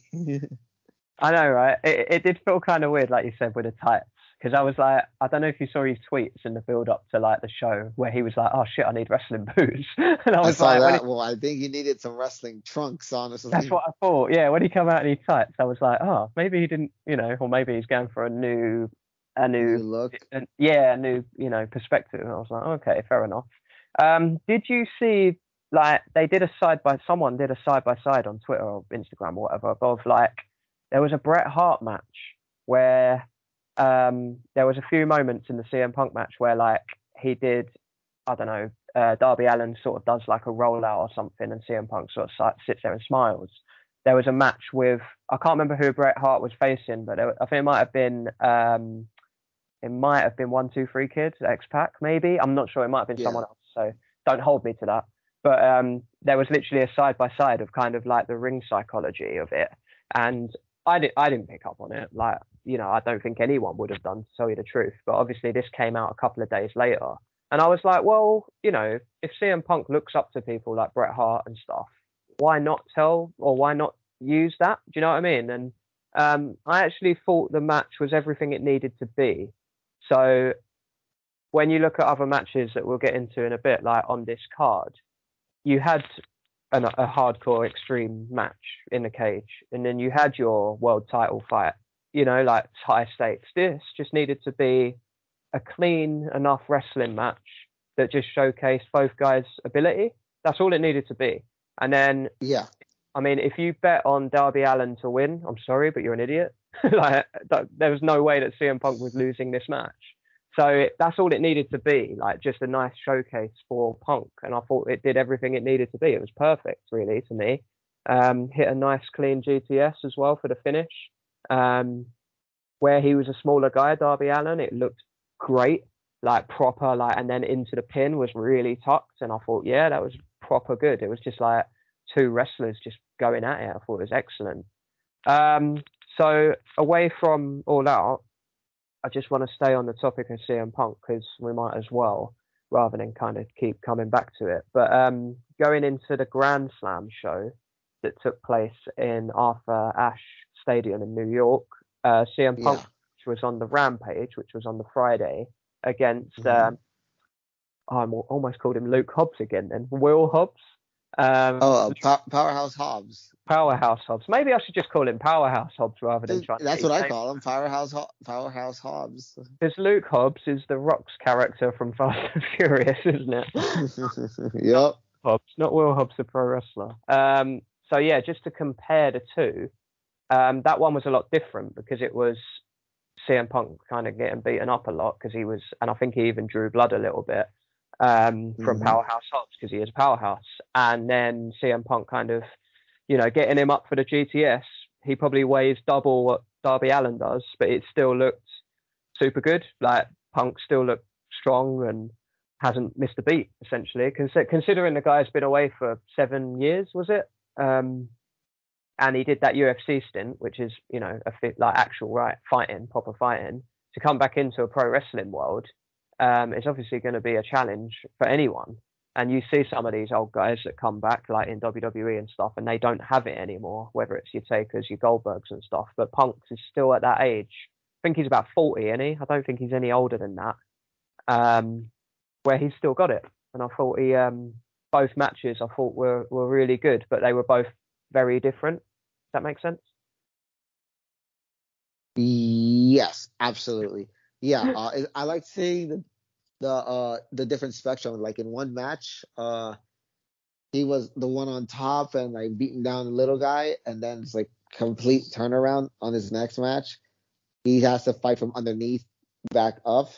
So it's like, so he's still got the different range. So like I'm appreciating that we're seeing the whole, little by little, we're starting to get the whole CM Punk repertoire back out, And we haven't seen everything yet either, have we? Yeah, it's just little bits and tastes of everything so far, and I like that. We haven't seen his whole moveset and stuff. Once he gets a world title match, that's when he's going to start pulling out the freaking CM Punk elbow or something like that. Well, this is it, yeah, the old Macho Man elbow drop and stuff. Mm-hmm. So just to kind of finish up on Punk, like briefly, like my only concern is that he might just be a little overexposed right now, in the sense that he's been on every show since he debuted. And I know like AEW don't do pay-per-views as regular, but I'm just hoping they don't lose that attraction from him. But the AEW audience is totally different to the WWE audience, whereas professional wrestlers will want to watch professional wrestlers just all the time. So it doesn't matter how many matches CM Punk has.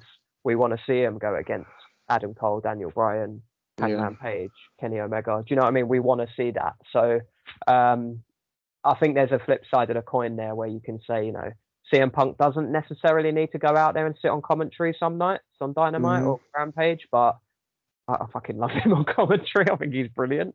So I'm okay with it. But yeah, I just think I'd, kind of put that out there as a bit of a, just to respect him as well, to sort of say, he is a main attraction. So I'm just hoping they don't oversaturate him. I don't want to get bored of watching CM Punk. Do you know what I mean? Right. I want him to be on TV, but not as much. But at the same time, I know like we don't want him to get booked like WWE as a part timer, where he just shows up. Okay, I want to challenge for the world title or any title. I kind of want him to earn it, kind of like a lot of these guys on TV who've been going out there and earning their spot. So I'm like, all right, even though he is a big name, still gonna want to see him get, build up to that eventual world title match. Yeah, exactly. I don't think that comes anytime soon, though. I feel like he's a long way off from the title picture. Like, I think he's at least a year off, honestly. Well, yeah, we'll talk some world title picture in a minute, but I don't think Punk's anywhere near it, to tell you the truth. It was just so funny how they... He's like mid-card, honestly. Proper right mid-card, yeah. He's so mid-card. It just really made me laugh how they got to the Will Hobbs match, because it was like CM Punk was just talking about how he likes being back, and, if anyone's going to, typical normal promo stuff, like, if anyone crosses me or whatever, I'll put them to sleep and all the rest of it. And then Taz just got up as if to say, how dare you talk about me like that? And he didn't even mention his name. I was like, what? So it was a bit strange how they got there with it. But it looks like Punk's going to be feuding with Team Taz for like a fair little while. It's something. Yeah. So there's a lot of good talent. There's a lot of good talent in Team Taz. So I think the one that people want to see the most out of that little group is Starks and Punk. That actually, I think is going to be really fun once they get there. Definitely. I think that'll be the one to look out for. Anything else you wanted to add to CM Punk chat? I feel like we ticked off both All Out and what was the tennis show called? Grandslam. That's it. The Grandslam. A tennis show. Like it was just in a tennis stadium. It had nothing else to do with tennis whatsoever. No US Open there right now. Yeah, I think for CM Punk, hopefully just keeps on trucking, honestly. Well, he is the best in the world for a reason. So, cool. Let's break it up and let's talk about some AEW women's action. So, from All Out, you had Destination, da, da, da,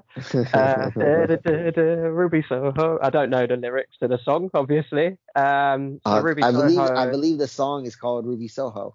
It is. So I learnt from a podcast that she did Rancid. with our favorite Renee Young's podcast.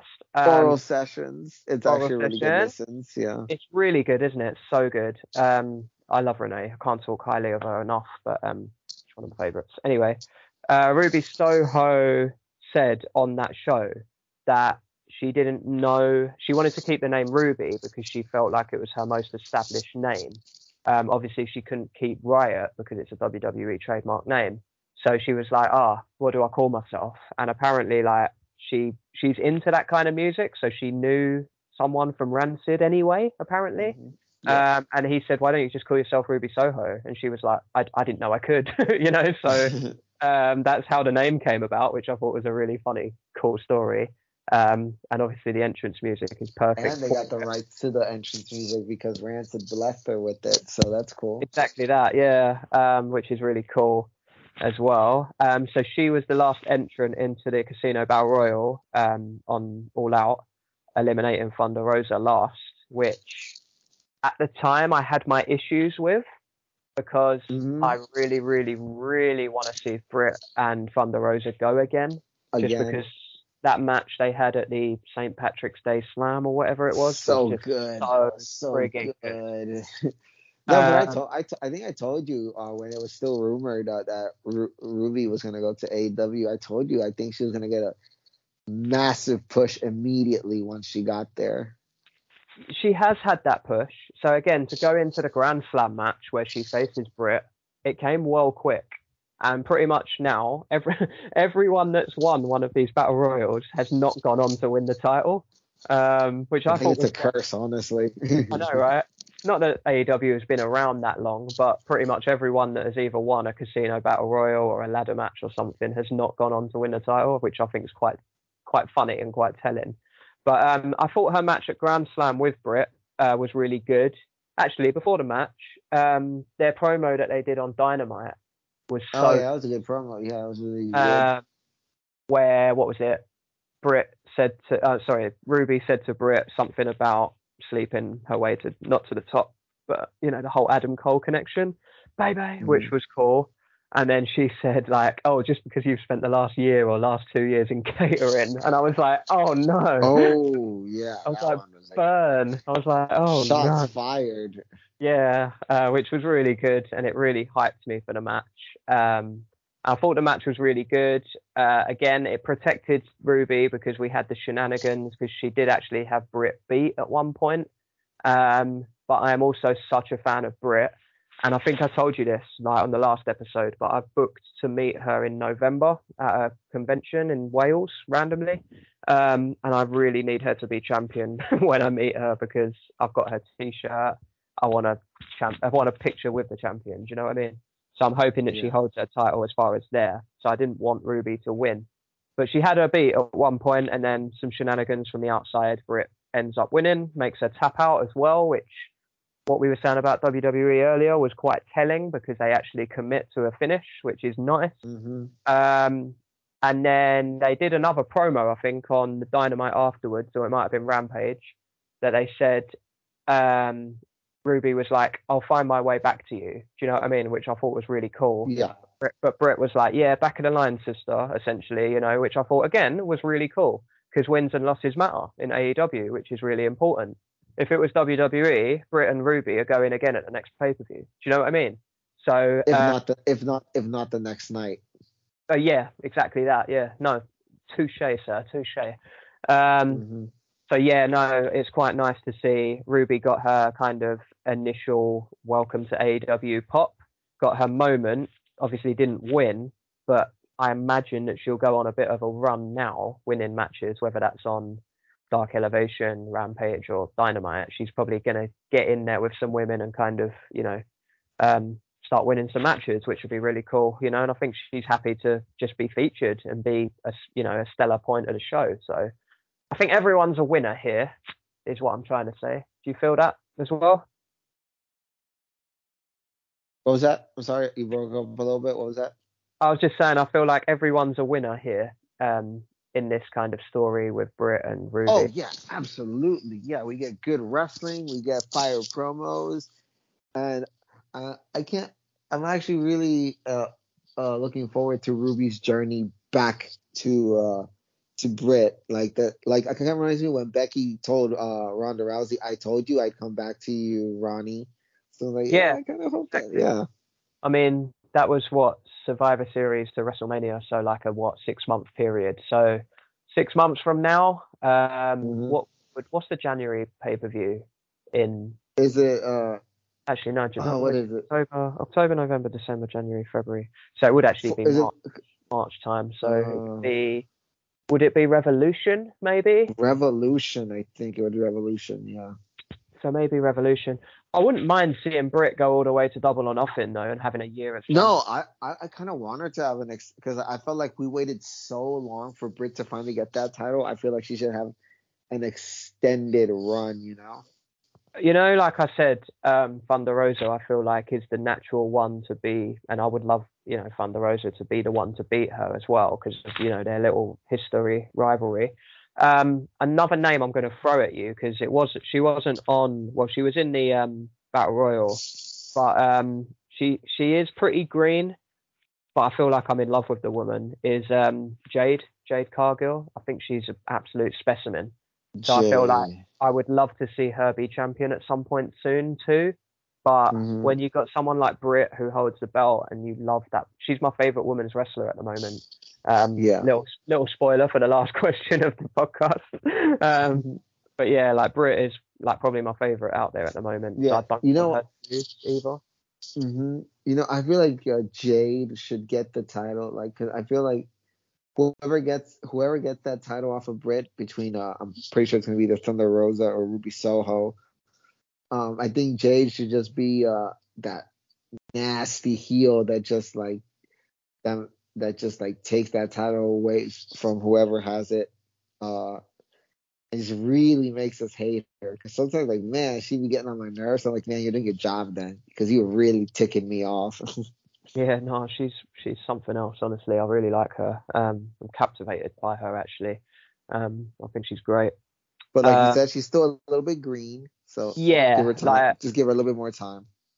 Yeah, she is a bit like there's some moments that I've been a bit like, oh, that that's not wonky, a little bit wonky. Yeah, it's not as good as it could have been, and I'm like, okay, but she'll get there. So like I say, maybe a year from now or whatever, Jade Cargill, give her everything. All right, I just wanted to talk about that match on All Out as well, though, because I don't want to completely avoid or ignore Chris Statlander, because I think she was great in that match. Yeah, right. She's a super talent as well, and I really like this match. I thought it was really good. Again, it's like if Britt has good matches as champion, it cements her legacy as champion. So thank you, Chris Statlander, for being one of those kind of. Thank you. You're basically saying it. Thank you for doing the job. Yeah, kind of. Thank you for being like a hurdle, I guess. But again, this is another one where I never expected Britt to lose. I expected her to win this match anyway. Yeah. But so something, I'm not going to go into the match in detail or whatever, but something that just really caught me by surprise was when Orange Cassidy just lost his shit and started hyping her up like mad. And I was like, wow, you're not like, wow, you lost your shit. You're not keeping cool, calm, and collected. I'd never seen him do that before. I was like, wow, it was really good. Wasn't there like a little like quote unquote love storyline going on between Chris Statlander and Orange Cassidy? So I was like, okay, well, I can see why he wants the chick he's interested in to come on, get up. Yeah, right. Why not? So yeah, I just wanted to sort of give her a shout out as well. Anything else you wanted to add to that women's part of AEW? No, I think you got everything. Britt Baker's awesome, basically. And yeah. Long may she reign. Yeah, reign high. So I'm just flicking through the Wikipedia entry of All Out, right? And I've also Uh-huh. got the Grand Slam one open. And like, compared to WWE, I'm looking at the matches on here, apart from the Paul White defeating QT Marshall that I never gave a shit about. Oh, that was Looking at like bathroom three, break, not gonna lie. I yeah, literally ran to the definitely. bathroom. But looking at everything, I'm like, oh, I'm actually excited to talk about that. I'm excited to talk about that. Do you know what I mean? So, Mm-hmm.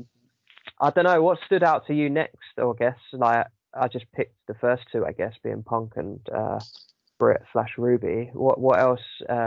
What did you like from All Out? You know what? I really did like when Minoru Suzuki came out to confront Jon Moxley, because that continues their rivalry from the New Japan stuff when they were fighting for that U.S. title. That was really cool. I kind of did lose my shit, and and I really liked that moment because in the movie theater, everyone started singing Minoru Suzuki's song and then the whole Katsa Ninare thing, and I was like, all right, this is cool. I'm glad we came to the movie theater to watch the show. And then also, like, the cage match was freaking insane as well. A little bit spot monkey-ish, but you know what? That's what they are. They know what they are. Like, you know what?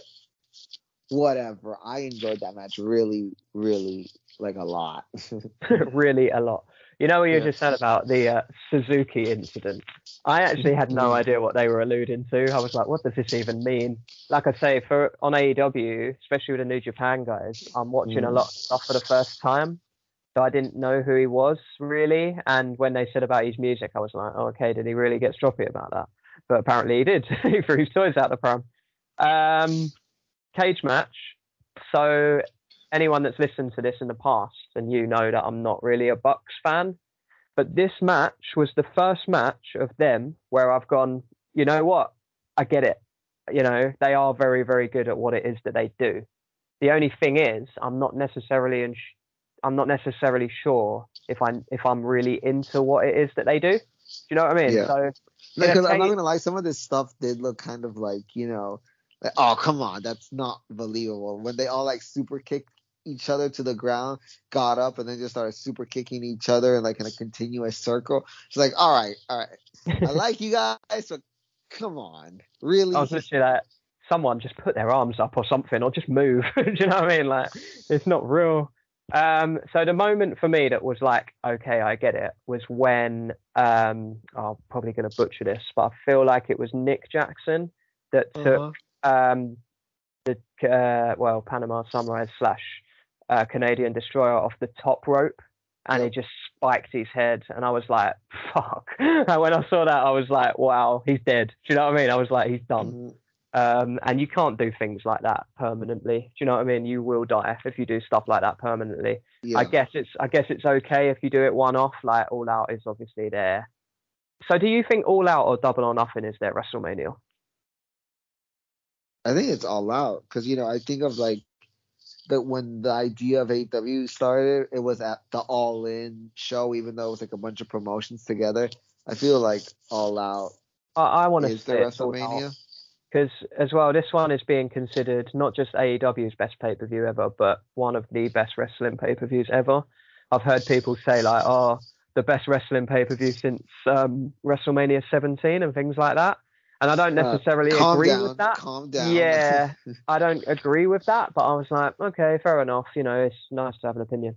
Going back to the cage match, like I say, that like what you said, there was a lot of spot monkey stuff in this match, but because it was, and I think as well because of the nature of the other matches that were on the card, I really, really enjoyed this cage match. And I, like I say, I'm not necessarily a fan of the Bucks, so I was quite happy to see that they lost in the end as well, and the Lucha Bros won.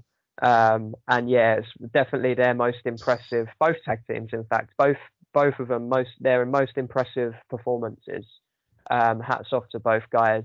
I saw it was getting very emotional at the end where Penta had like his daughter and stuff, I think, ringside, and it was all getting a bit emotional when he won and that. And the referees were telling him, "Hey, you're going over. Get to the back. Just get out of here." The referees, get out of here. Okay, yes, you're happy. Get to the back. We're running on time. Considering this was like quite early on in the show, I guess. think it was one of the longer matches of the night as well. And I think they went long too. That's why they were rushing them out. But there was some really, really cool moments in this match, and I was just sort of like, fuck, how was, follow that? Do you know what I mean? But where the next matches were so different, it didn't really matter. And I think that's what makes a good pay-per-view, because it's having a balance. Yeah. So yeah, like, I mean, I'm not going to Meltzer it and be like, oh, it was a 7-star classic, but I'm literally going to say, yeah, it was probably their best performance I've ever seen. But if they're going to listen to this podcast, guys, like, you haven't got to do that every week or every so often to like impress Please me. use ring psychology. Yeah, that's all right. I ask. Because one of you will die if you're going to take fucking spike pile drivers off the top rope like that. Oh my god, brutal. But yeah, very, very good performance from both guys, or both sets of guys, which was incredible stuff. What's next? Well, not necessarily next, but all right. The most hated man in wrestling, I think, at the moment, MJF versus Chris Jericho. If Jericho lost, he had to retire. All right, so let me just get my little thought out first. Where it was all out, I was like, you know what? And Jericho, all right, he still has it, but nowhere near like the kind of talent of what a younger guy kind of has these days. He's not a spring chicken. Let's just say that. No, like, he can still carry a match. But I was like, you know what? It's all out. It's their equivalent of WrestleMania. Part of me bought into the fact that Jericho could retire. And I was like, but surely they'd make a bigger deal of it. Like, surely it wouldn't have been on the same show as CM Punk's return. And it wouldn't have been on the same show as, the Kenny Omega Christian world title match, And that's why I was like, dead giveaway, yeah. Yeah, so then where it was placed on the show, I was like, because it was just before Punk's match as well, I was like, okay, yeah. Chris Jericho's not retiring then, But if that was WWE and it was Kurt Angle at WrestleMania 35, they're retiring your ass halfway through the show. They don't even care. And you're gonna jump out to Happy Corbin or whoever's the equivalent of Corbin. He was still a Baron then. I believe. Corbin. Oh no, he was wasn't he like Constable Corbin? Could have been, a former constable. He could have been a constable or a King Corbin at that point. He might have just been a Baron. Yeah, but the Chris Jericho MJF one, it had quite a talking point with a finish, because MJF did beat him. Jericho had his foot on the rope. Foot on the rope though, yeah. And then they literally just restarted it, and Jericho won straight away. And I was like, okay, that was annoying. But just do that. Do you know what I mean? I was like, why have we got to have? I don't think the fans. I guess they did that because they just, like, oh my God, he actually is retiring. It's like, no, tried to create some drama to make it look like Aubrey didn't see the foot. And I was like, yeah, I kind of knew when they did that. I was like, all right, well, they're gonna restart the match. He's probably gonna win with the Judas effect immediately or something. Well, that's exactly what happened. And do you know what is annoying as well is that Aubrey is actually a very, very good referee. All the rest. She's very she's very competent. Yeah, right. But with this one, I was like, if his foot was kind of under the rope, rather than on it, where everyone could visibly see that the match, ended sloppy or whatever, or like false finish. If it was under the rope and MJF thought he'd won, I feel like that would have captivated the audience a little bit more. But because it was on the rope, everyone could visibly see that the call was wrong, rather than be like, if Jericho was saying, oh no, my foot was under the rope, because that technically counts as a rope break as well, doesn't it? Well, I don't know if it does on AEW ruling, but it does on WWE. It did at one time, should I say. It might not now. But I was like, just do something that little bit more edgy then, rather than have it that obvious. But I was more of an advocate for just have MJF lose, because I don't think it did anything. It wouldn't have hurt him. And the story that got us there was telling the story of Jericho just beating him. And I was quite happy for Jericho to just beat him. So, yeah, if there was a negative on All Out, this was probably it for me. Yeah, that was my thoughts on MJF and Jericho. No, same. Also, I didn't like the rendition of his of Judas on the guitar when Jericho came out. Yeah, what was really cool actually a couple of weeks prior, where MJF said that he wasn't allowed to have the Judas entrance, and the fans sang it for him as he come out. was so Yeah, cool. that was here. That was here in Houston. Oh, were you at that show then, or did you not miss? No, I went to training that day, but I saw. I was like, oh, the one. And one of my friends was like, man, the one day I get to go to AEW and watch Chris Jericho, dude doesn't have his music. Yeah, right. But the fans all sang it, and it was quite Yeah. cool. Quite a cool moment. Yeah, sweet. All right, let's talk about the TNT title picture because it's obviously changed quite a bit. Yeah, it's changed Yeah.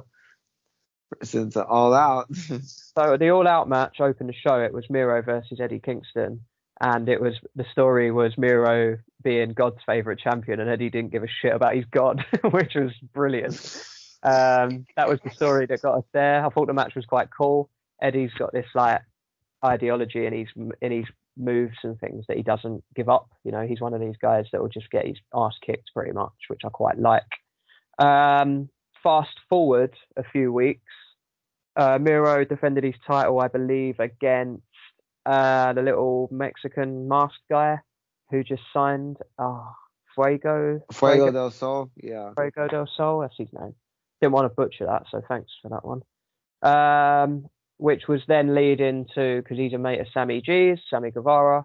And then we got literally this week on Dynamite, or last week on Dynamite, should I say, Sammy G defeating Miro in hometown for the TNT title. So yeah, what were your thoughts initially on Miro and Eddie, and then what do you think of Sammy G as your new champion?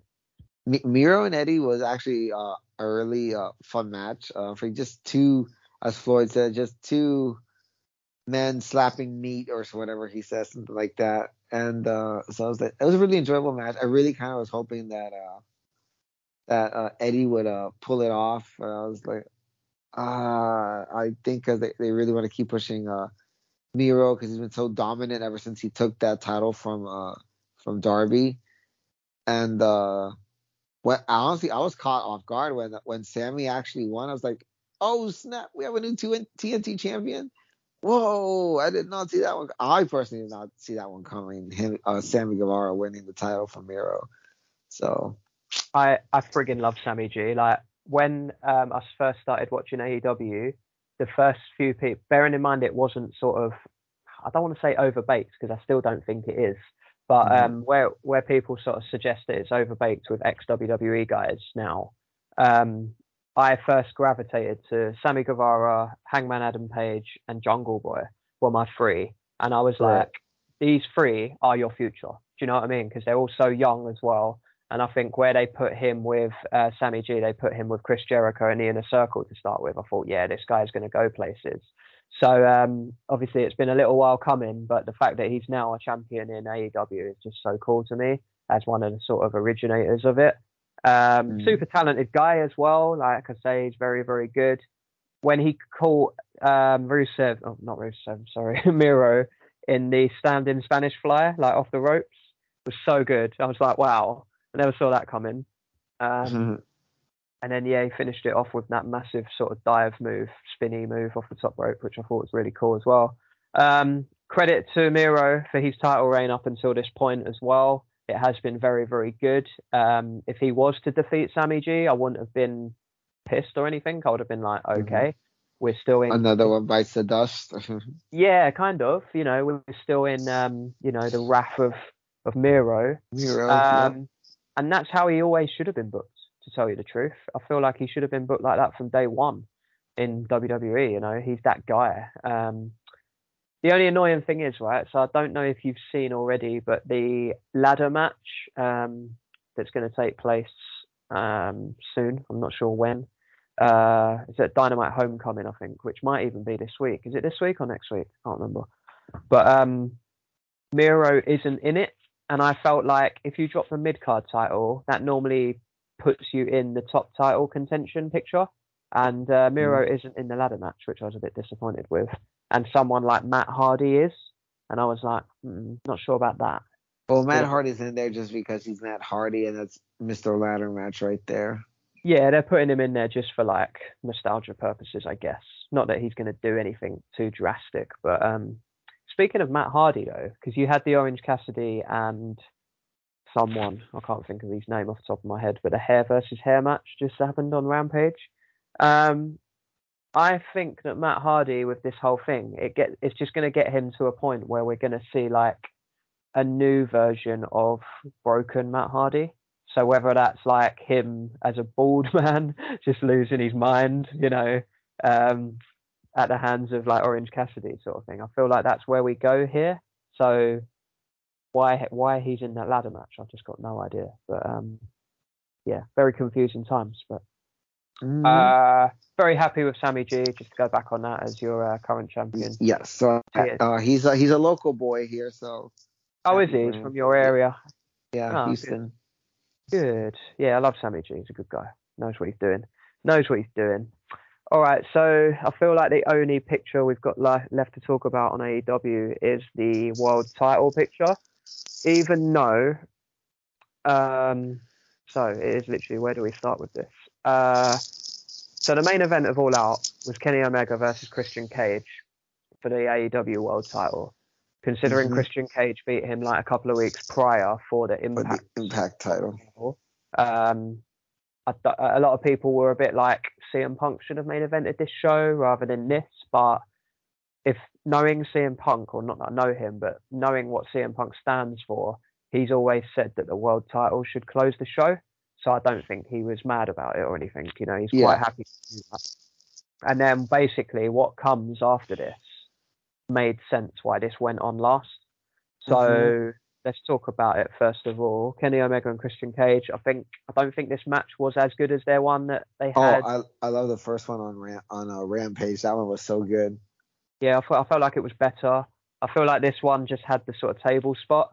But again, in terms of in-ring quality, I feel like you were going to see, by this point in the show, you've seen the best in-ring quality that you're going to see, if you know what I mean.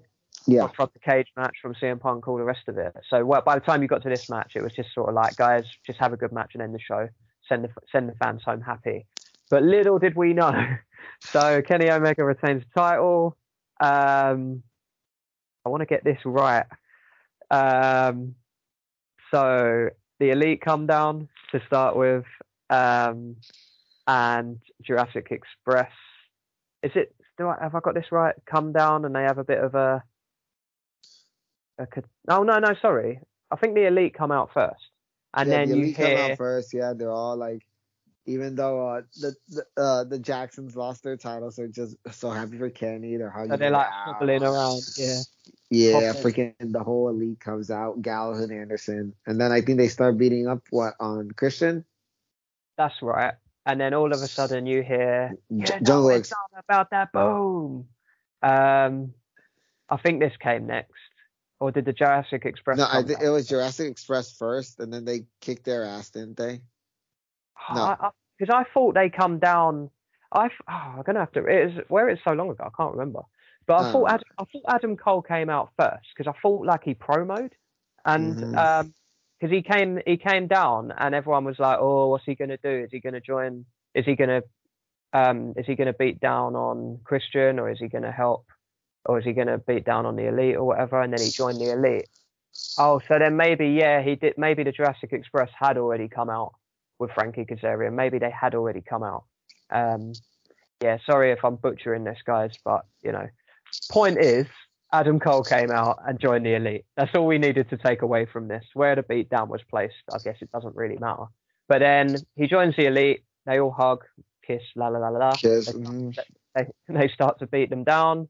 And then, oh my God, lo and behold, Bryan Danielson, your American Dragon, has debuted in AEW and has come out to end the show, and gave a nice flying knee to Kenny Omega and sent the fans home happy, I guess. Sent the wrestling world into turmoil. Let's be real. And this is where people are saying, "Oh, it's the greatest pay-per-view ever." La la la la la. So my question to you, I guess, do you think there was too many debuts in one go? Because you also had Ruby Soho earlier in the night, so there was kind of 3 debuts in the end. And then do you think as well, where Bryan Danielson come out, do you think it stole Adam Cole's thunder? as a Uh, superstar, or do you not think it mattered too much? I don't think so. I don't think it mattered too much, honestly. I mean, if this is their quote unquote WrestleMania, you might as well just go big. So, or as Cody's show said, you might as well go big show. But Oh, God, the go big show. yeah. But Um, anyway, I yeah. Mhm. I was expecting Hangman, to be honest, to kind of be the one to come down and help. I wasn't expecting Adam Cole like at all. Um, there was so much talk about his contract that I actually had no idea where it was, and I didn't know what the situation was because he was on NXT literally the week prior, against Kyle O'Reilly. Well, So his thing ran out, so he had no compete clause. He didn't have a no compete clause. yeah, so I wasn't actually aware of that until after All Out, so it was very, very shocking to me. Whereas Daniel Bryan, I think, oh, sorry, not that. I've got to get used to calling him Bryan Danielson now, or I might just start calling him Dragon or something. But people were chanting for him like before Adam Cole came out, and then when Adam Cole came out, it blew people away. So then it kind of put them in an area of thinking, oh, we got Adam Cole instead. And then when Bryan Danielson, American Dragon, came out afterwards, it blew people into a whole new universe. You know what I mean? So it was like, Yeah. I couldn't believe what I was watching, and I watched it on delay like 2 days later at home, and I was like, I avoided all spoilers, and I was like, bloody hell, I couldn't believe what I was watching. But yeah, so just to sort of go back on that question, I kind of felt that the Bryan Danielson thing overshadowed Adam Cole a little bit. But the way that they've booked them since, they're like equals to me. Do you feel Yeah. the same way, or? No, I feel that. Yeah, I feel that they're pretty much equal.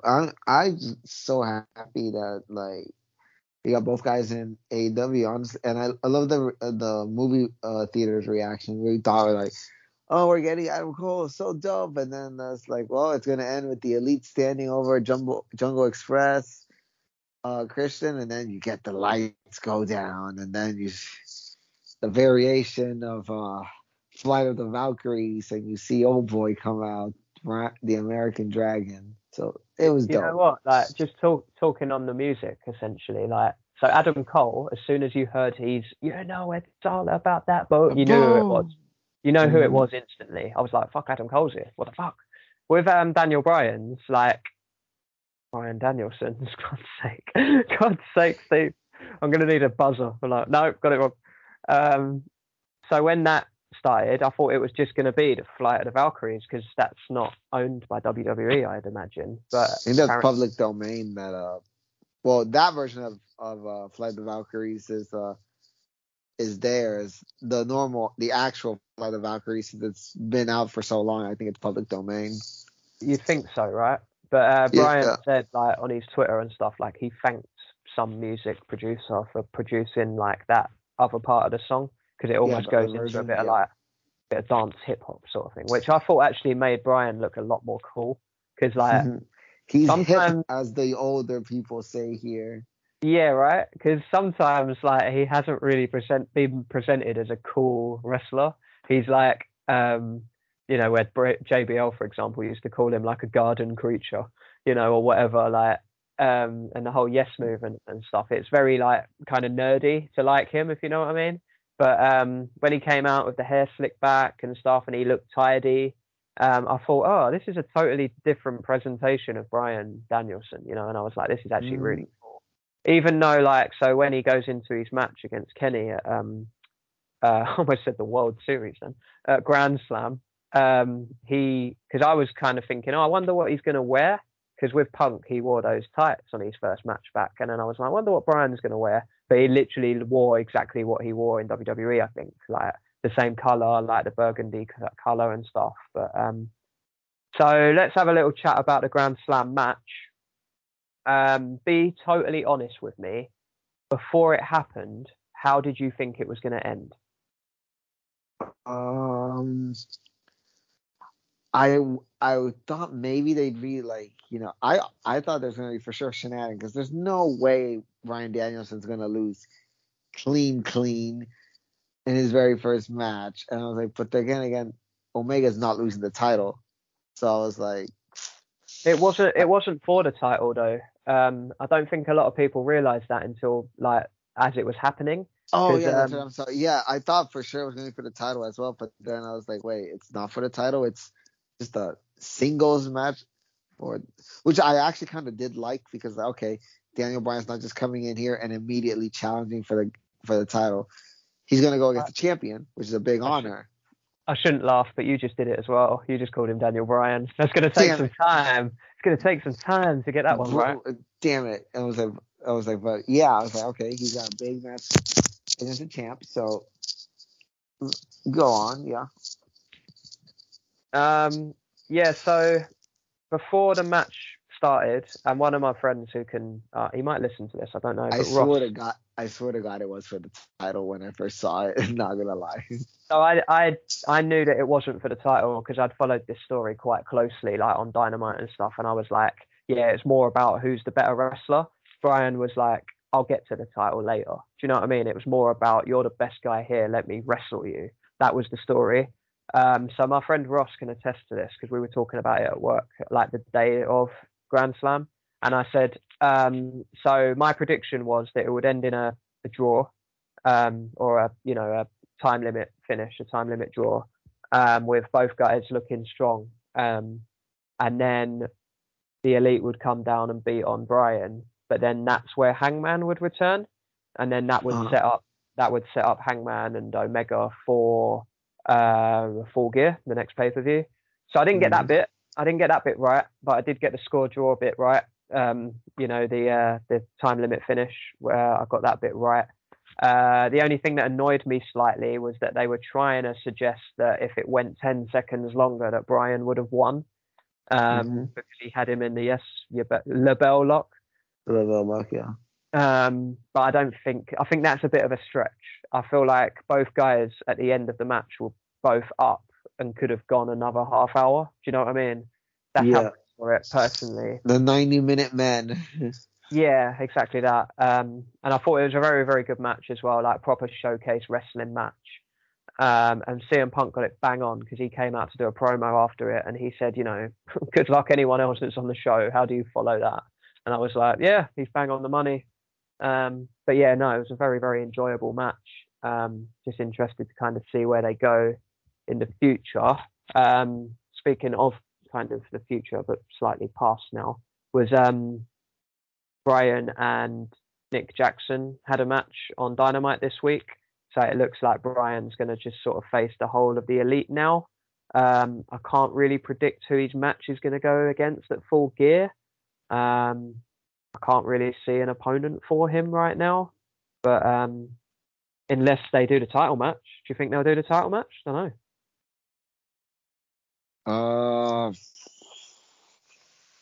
Not anytime soon, I think.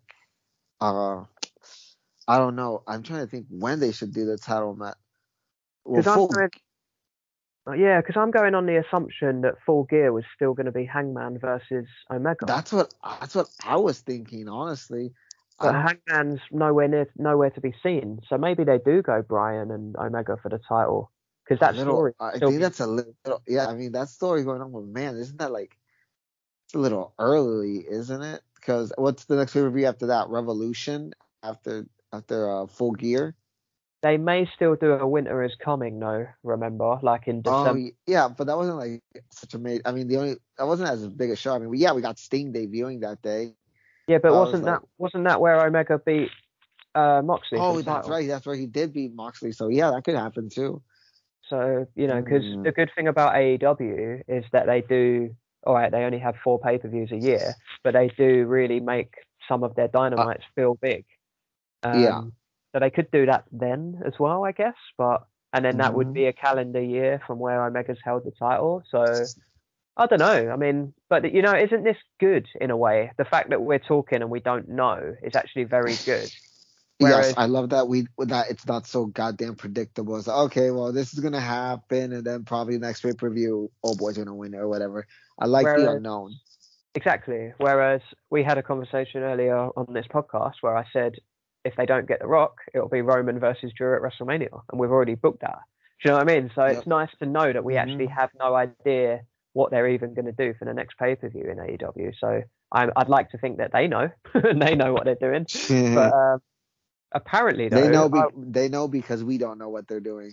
Yeah, right. They're just booking on the fly. Although I was reading somewhere the other day that apparently the Elite, so the Young Bucks, Cody, Omega, and stuff, apparently they're not booking the show as hands-on anymore. Apparently, yeah, that's what I heard too. Tony Khan's booking the show more. So, and Tony Khan being a professional wrestling fan, I feel like he's the kind of guy to rush. Because the way that we've seen Brian Danielson and Adam Cole debut on the same show, and when people asked him about it in the media rounds, they asked him like, "Oh, you know, 2 on the same show," and he was like, "Well, if I've got it, why wouldn't I give it to you?" Do you know what I mean? So I was like, he thinks like a fan. So that's what makes me think that we may get Omega versus Brian Danielson for the title at the next pay-per-view, because he's like, if I've got it, why would I sit on it? You know, whereas WWE, they'll be like, oh, we've got Brock Lesnar and Bobby Lashley in the same company, but we won't do the match, you know, or in the past where they've had Sting and Undertaker, but we won't do the match. And it's like, so maybe Tony Khan's onto something, you know, give the fans what they want. Why not? You know, and obviously the talent has gone to AEW for a reason. You know, Brian and Adam Cole, obviously they didn't see a future or any kind of longevity in WWE, so they've wanted to go to AEW to work these matches. So why not, you know? But it is definitely an exciting time to be a wrestling fan, 100%. Absolutely. The only thing that could be good that Tony's like booking the show now more is like, and it could also be bad because, you know, sometimes like, you know, he gets so excited that he wants to, you know, like, man, we got to make this happen now. But, you know, I'm pretty sure he's still taking advice from these guys. Like, hey, maybe we should like stretch this story a little bit longer or do this instead. So I'm perfectly confident that the booking is still going to remain as good with these guys not having the actual booking control that they used to have. Yeah, no, I totally agree from your standpoint. Because Cody is like, although he said, "Oh, I'm never going to fight for the title again," he's booked himself so heavily, and it's really annoying. I know that's probably going to piss Floyd off because he's his favorite wrestler ever. But well, they did boo him when he came back, didn't they? Yeah, he did actually. Yeah, they did. You know what? Like, so at Grandslam, I don't know why, but I really popped to see Brandy. I don't know why, but I was like, oh my God, Brandy's back. I was super excited to see her for some reason. Someone said they weren't happy to see Brandy. Who was I listening to? They were saying that like, oh, she's just out there because she doesn't have to. They feel like she's inserting herself into just crap just because, not right, because she's because necessary. Because she's a VP, you know, she's got to kind of take a step back, I suppose, and she just had a baby as well. So, what do you think, though? I was just thinking of other stuff from AEW. I've run out of notes now, but what have you thought of like the whole Cody and Malachi Black sort of story? Have you enjoyed that one? I have enjoyed that. Malachi Black is clearly a babyface. Yeah, right. They literally cheer him for just kicking air when he whips on a kick. It's like, yeah, you missed, but you'll get him next time. It's Malachi Black. Yeah, I like Malachi Black. I like Aleister Black, you know, but I was very concerned when he came in to face Cody, because I was like, oh, for God's sake, not again, you know, like, stop putting yourself in the main picture all the time, you know. But I guess this hasn't really been the main picture.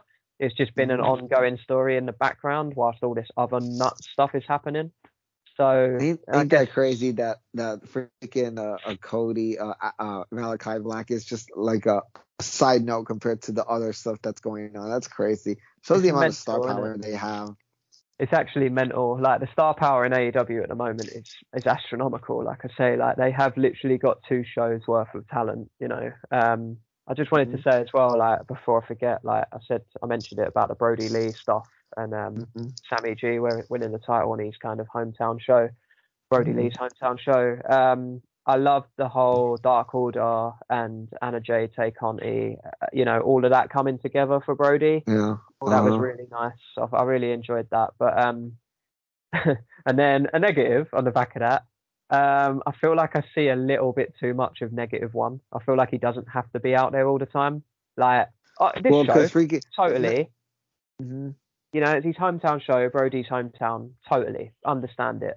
But I feel like I've got to a point now where I've seen him so regularly that I'm like, that AEW gave him a contract for when he's older. But Yeah. it might be a good idea for him to sort of go back to school or something now. Yeah, You true. know what I Yeah, mean? but freaking, I think Tay Conti's the one that's always like wanting to bring him on because she freaking loves the kid. Their relationship is actually adorable, and I normally get sick to my stomach with things like that. But their relationship is actually adorable. Mhm. Who's your favorite, Ty Conti or Anna Jay? Tay Conti, that's my friend.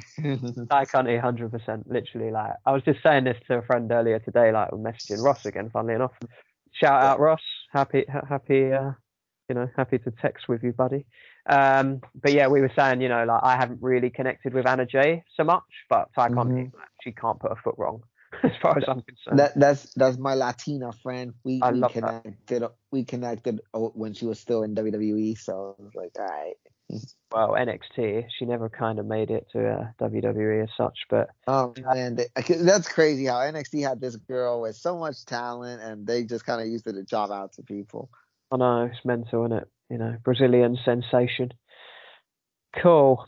Like I said, I haven't got any more. We've been on like just over 2 hours, so that's all I've got for wrestling. Have you got anything else wrestling wise that you wanted For to chat? wrestling wise, no, I think we covered it all. Honestly, we made up for so much last time.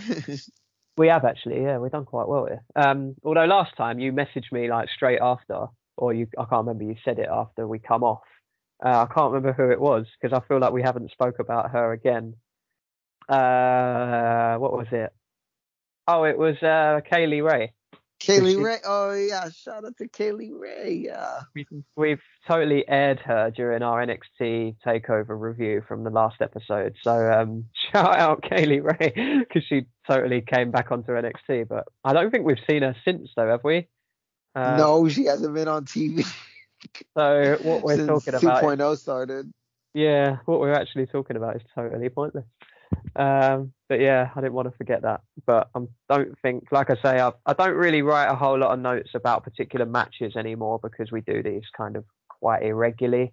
It's just sort of like, and what's beautiful about AEW and stuff as well is that you can talk about the story and everything else that's going on rather than be like, oh yeah, so they did this spot, they did this spot, I listened to a podcast called Wrestle Talk, and I don't know if you've heard of it, but they do support Wrestle Talk. Yeah, okay, you I've have heard it. Yeah. But I listen to them on my commute basically because they're like an hour long, and they literally review every show. So they are mostly talking about the spots because they've already spoke about the story that's happening. So they're actually dissecting the matches and stuff, and I'm like, oh, I wouldn't want to get to that point. Do you know what I mean? So I feel like we got a good thing going here. So I was a bit concerned that I hadn't heard from you after All Out though, because I thought you'd gone. Because where you were in Chicago, I thought you were there. So I was like, yeah, it was just like I was just after you messaged me, I was like I had to go back to work literally the next day when I came back, and then because I had to like that week was crazy because I came back from Chicago, flew back to Dallas, drove back to Houston. Jesus. Although you like driving, don't you? You're always in the car. I swear. I don't like driving as much as I used to. I was like even 4 hours was like coming back from Dallas to Houston. I was like, oh man, all right, whatever. I'll drive 4 hours back. Fair enough. Fair enough. All right. Just to conclude our bit of wrestling chat, then, who's going to be your wrestler of the episode? Considering you've got loads to pick from, like there's so much. Who is my wrestler of the god dang? Well, I'm clearly yours is who was yours again? You go first. I gotta think this over. So mine was my DMD, my Dr. Britt Baker. I feel like she's my favorite thing in wrestling right now. It's a toss up between her and Becky because Becky does just really make me smile, but Becky hasn't really been back long enough yet to kind of earn the episode wrestler of the episode award. And Britt has been working her ass off, the last however long period as champion. So My DMD, Britt Baker gets it 100%. You know what? Speaking of Becky, I'm gonna give it to her because she's just been fantastic on TV for me. So champion, current douchebag on TV that we can't hate. Freaking, she's trying to do everything in her power to get booed.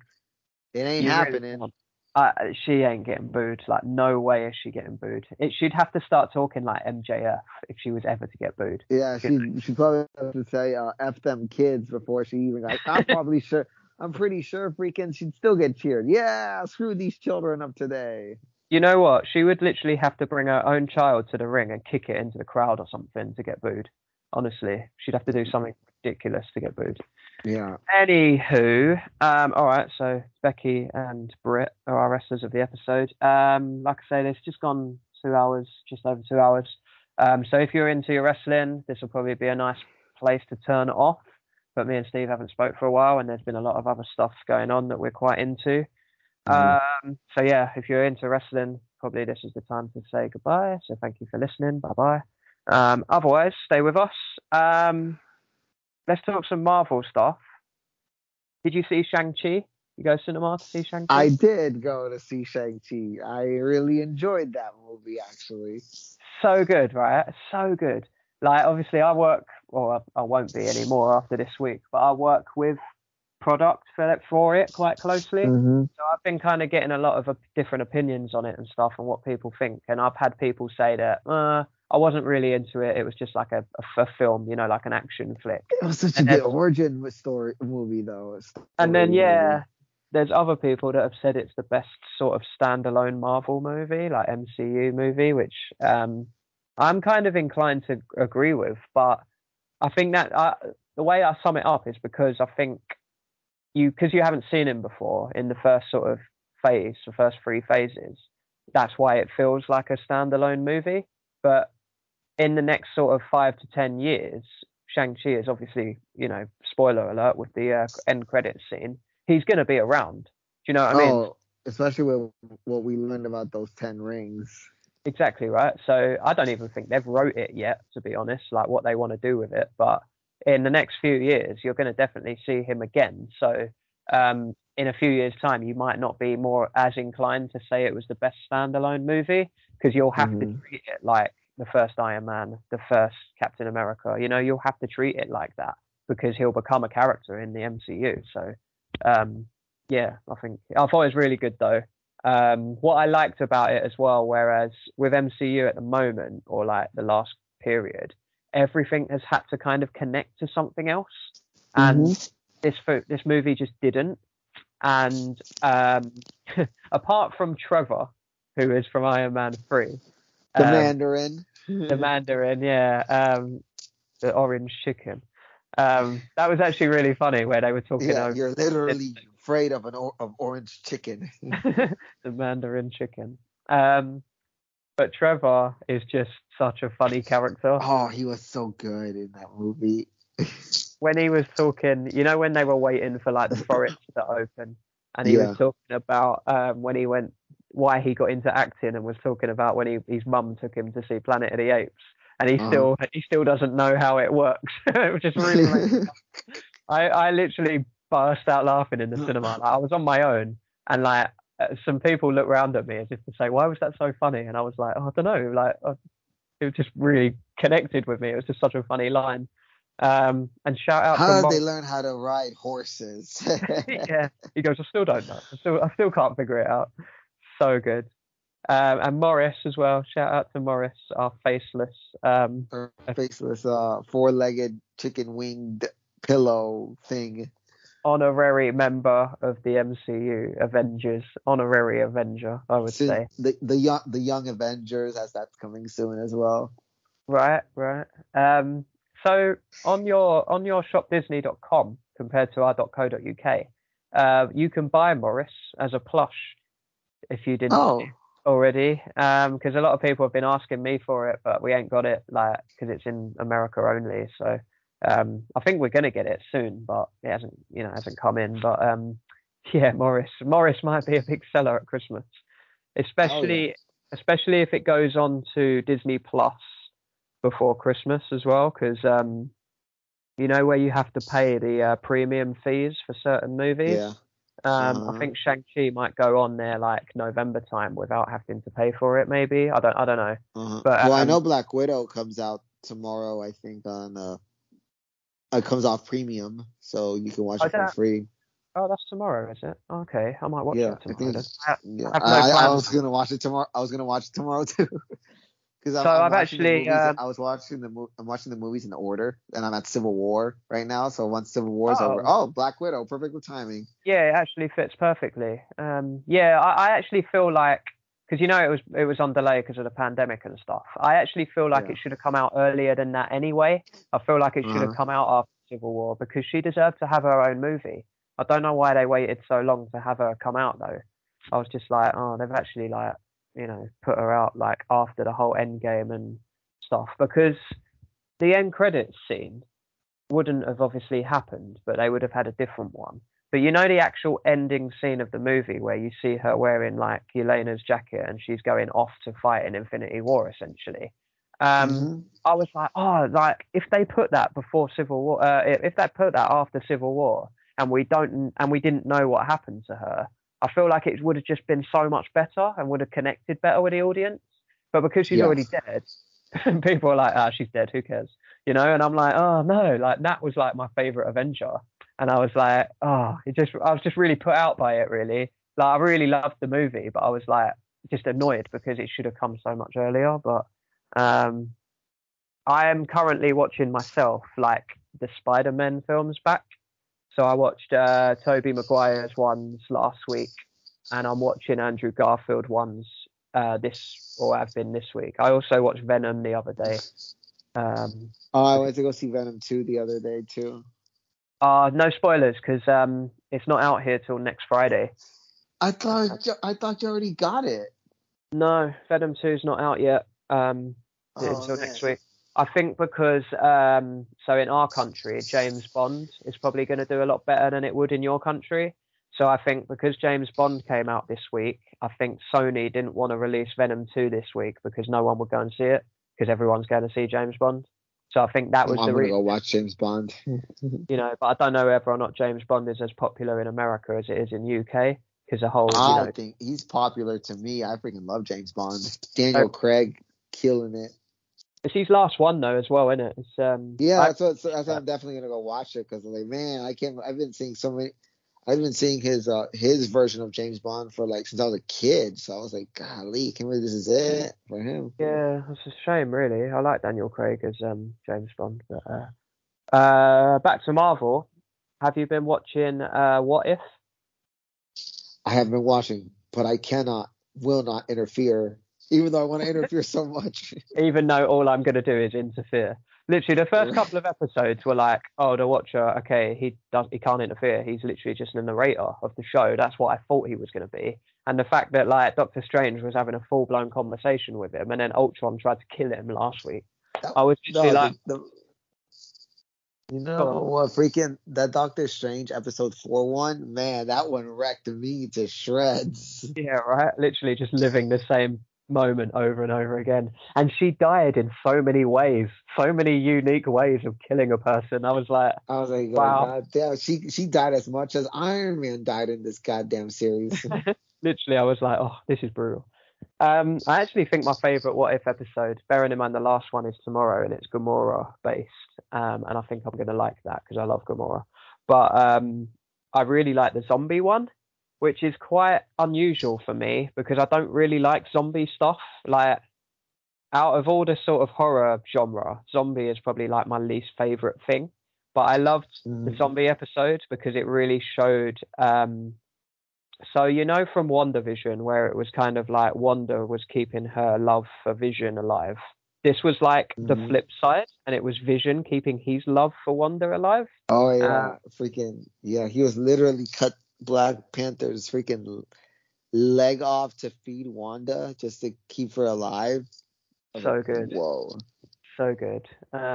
Yeah, and she, again, it was like people were putting sort of the parallels of her in the Avengers to her in the What If, like the parallels of her being super powerful. So I'm very, very excited to see the future of Wanda in Doctor Strange. I don't think she'll be in. I don't think she's going to be in Spider-Man No Way Home. But Multiverse of Madness is out in what, March time? March, April, something like that.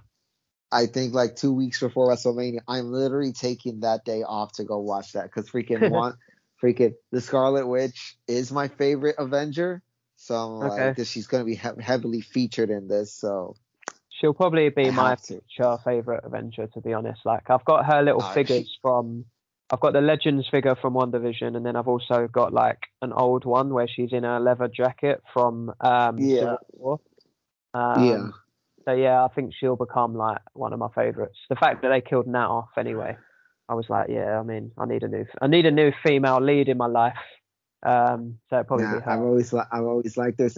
I read her comics when I was a kid. So really? For some reason, that's why I have such a connection with the Scarlet Witch. So I was like, all right, cool. I was never a big comic reader. I mean, we sell them at work, and I try and read them every so often if I don't get told off to read them. But if it's quiet and I've got nothing to do, I have a little read through. But yeah, she goes all the way back to like the early 80s. Yeah. Cool. Yeah. Yeah. Going back on Spider-Man, I was going to say, like, is your generation Spider-Man Tobey Maguire as well? Because I know you're a bit younger than me. Oh, my guy is Tobey Maguire. Okay. Yes, absolutely. So where I've been, sorry, carry on. What's up? I was just going to say, where I've been watching them back, I don't think Andrew Garfield gets enough credit, because like, he is a bit too cool to be Peter Parker, but I actually think he plays a very good Spider-Man. I don't know. What do you think? You know, I did go back to rewatch the Tobey Maguire ones already, and I was like, man, this is why you're my Spider-Man. I always never give the Andrew Garfield ones a chance because I just thought initially when I first saw them, they sucked and he could never save anybody. So I was like, maybe I should go back and rewatch them and just, maybe give them another chance. Because I completely shat on both of them. Nah, they are good, man. Like, I watched the first one, Amazing Spider-Man, like the other night, and I was like, oh, you know what? This is actually a really good film. And it just annoys me because people compare it too much to like Tobey Maguire. And I was like, but if you didn't know that existed and you just watched The Amazing Spider-Man, it holds up as a good film. I'm like, oh no, I really like watching them all back.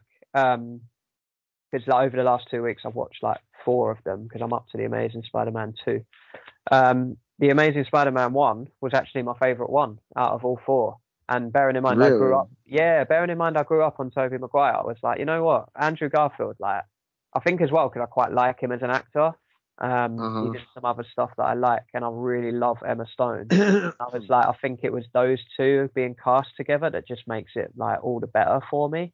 I mean, I did go and watch them in the cinema when they first come out, and I remember liking them then, but because you always compare it to like previous or the new version of Spider-Man or whatever, it's Spider-Man's just going to be something that's going to be remade forever anyway.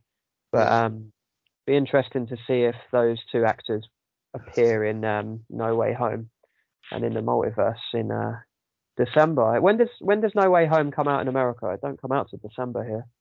This December as well. I'm taking that day off too, just to like. Because with the Marvel ones normally come out around the same sort of time. I think like Endgame, I actually saw Endgame before you just because of time difference.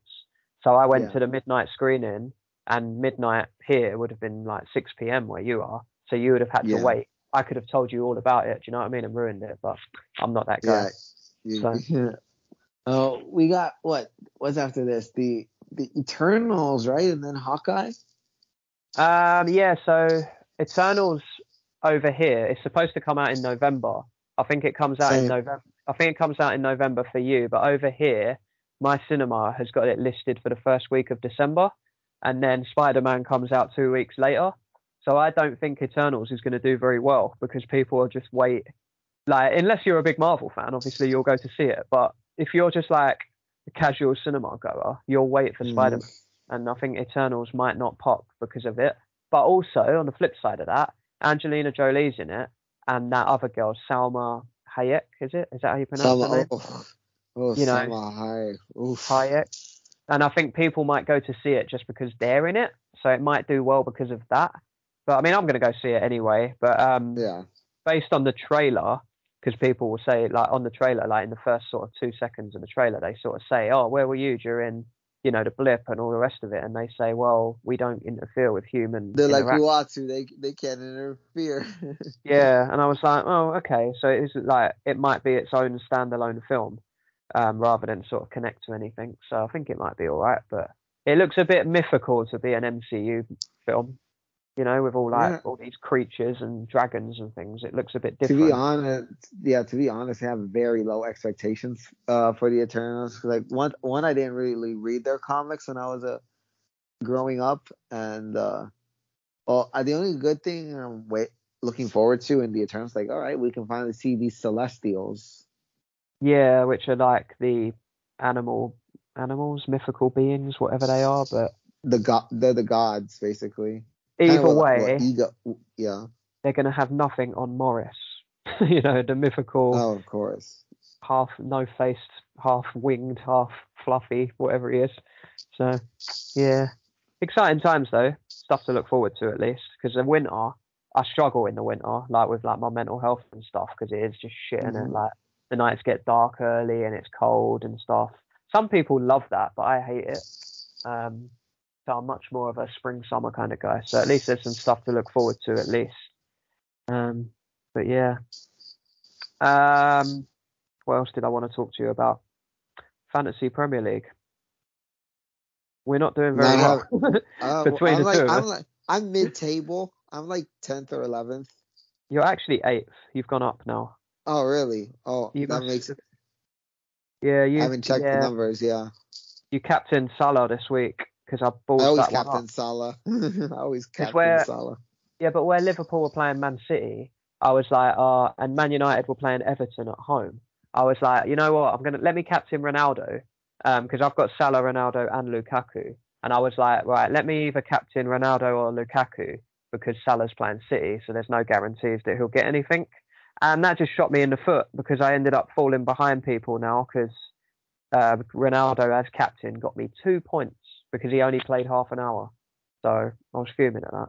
Other than Salah, I couldn't believe this, but my highest scoring player this week was actually Ben White in defence because he got a clean sheet Clean against Brighton. sheet. Couldn't believe it. Honestly, Arsenal are on the way up. We're not losing as much anymore. We're starting to get a few results together. So There you go. There you go. Yeah. watch out. But yeah, it's still early days in the old fantasy. I don't know if you saw my tweet the other day, but I was literally like, I'm 12th out of 28 teams. And that's not bad because obviously there's a lot of teams below me, but I'm like, I feel like I haven't got going yet. Because this time last year, I would have had someone like Thomas Souček bossing it for me. But at the moment, I haven't really got a standout player because everyone either has Salah, Ronaldo, or Lukaku, and they seem to be the most like popular hitters right now. Do you know what I mean? Yeah. It's literally Salah for me. I'm pretty sure Salah, he's gonna. Yeah, I'm pretty sure the dude's gonna win Player of the Year for this year. He's yeah, been in really good form. golden boot and all the rest of it. Yeah, you're probably right. So, anyway, yeah, long way to go. Still early days.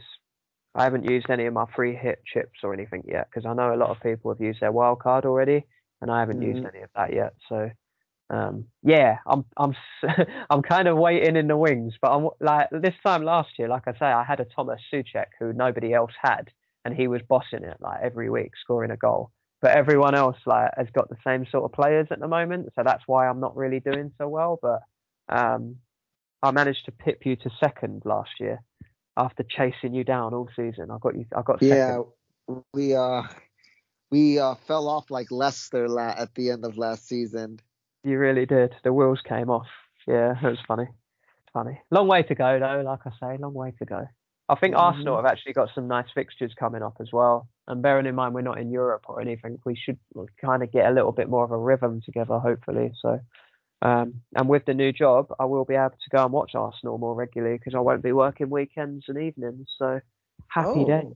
Being able to go to the Emirates. Yeah, because I've not been yet. because every game has either been on a Sunday or like a Monday night or something, or a Saturday where I've been working and I've not been able to go. So I mean, before I was going like Thursdays because we were in the Europa League, but we're not in that now. So because we're rubbish, and I haven't been yet. I haven't been yet this season. So, but I will start going again. I think I'm going to the next game, which is another evening game. So my last day at work is actually Thursday. So, oh man, well, new chapter in your life, man. Time to move yeah, on, right. right? I can't. You That's how I can't see stay it. here. Even you, I know you work in food retail at the moment. You can't stay in a place like that forever. It's not I've good been for there your for mental. 5 years. I've been there for 5 years, and trust me, I've already lost it on how I haven't been fired. Is still freaking a surprise to me because I've gone off on customers. I think one time I was walking into work and I haven't clocked in yet, and this guy almost ran me over with his car, so I threw my freaking Powerade at him at his car. That's so funny. Honestly, you Americans Uh, crack me up. wrong. I think I'm just the wrong nationality, quite frankly. I know this not as bad. I can't be as bad as we are. Everyone here is a douchebag. I swear to God, there is. You're an honorary Brit. Yet you haven't been here yet, so I can't I really was give you that supposed to. title. I was supposed to go to the Euros if freaking COVID didn't happen. I had my trip planned. Definitely. Oh man, I think I'm gonna see you in America before you come here. To be honest, though. Ah, So yes. Mania isn't too Yeah. far away. It's just on the other Yeah, side of I the can't. winter. Yeah, it's right there, isn't? It's right there, isn't it? Just gotta get I'm through the sorry. winter It's right. first. Uh, yeah, the hot winter here. Definitely. Right, mate. 2.5 hours is probably enough for a show. Should we get out of here? It's been nice to Yep. catch up with you. Yeah. No, it's Um, been way too long. if people are still listening, thank you. We love you. We will try and put another show out. Probably we might talk about Crown Jewel. I guess we'll see how busy we are near the time because, like I said, I'm starting a I'm new letting you job. know. I'm letting you know right now, Jay. I am not watching Crown Jewel. Oh, you're not going to watch it? All right, so we won't be Oh, back after. absolutely not. We'll be back for the next one after that. So, but thank you for listening. Regardless, we love you, and we will see you again very soon. Take care and bye bye. Bye.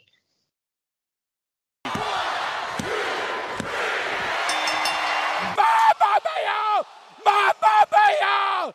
Are you kidding me?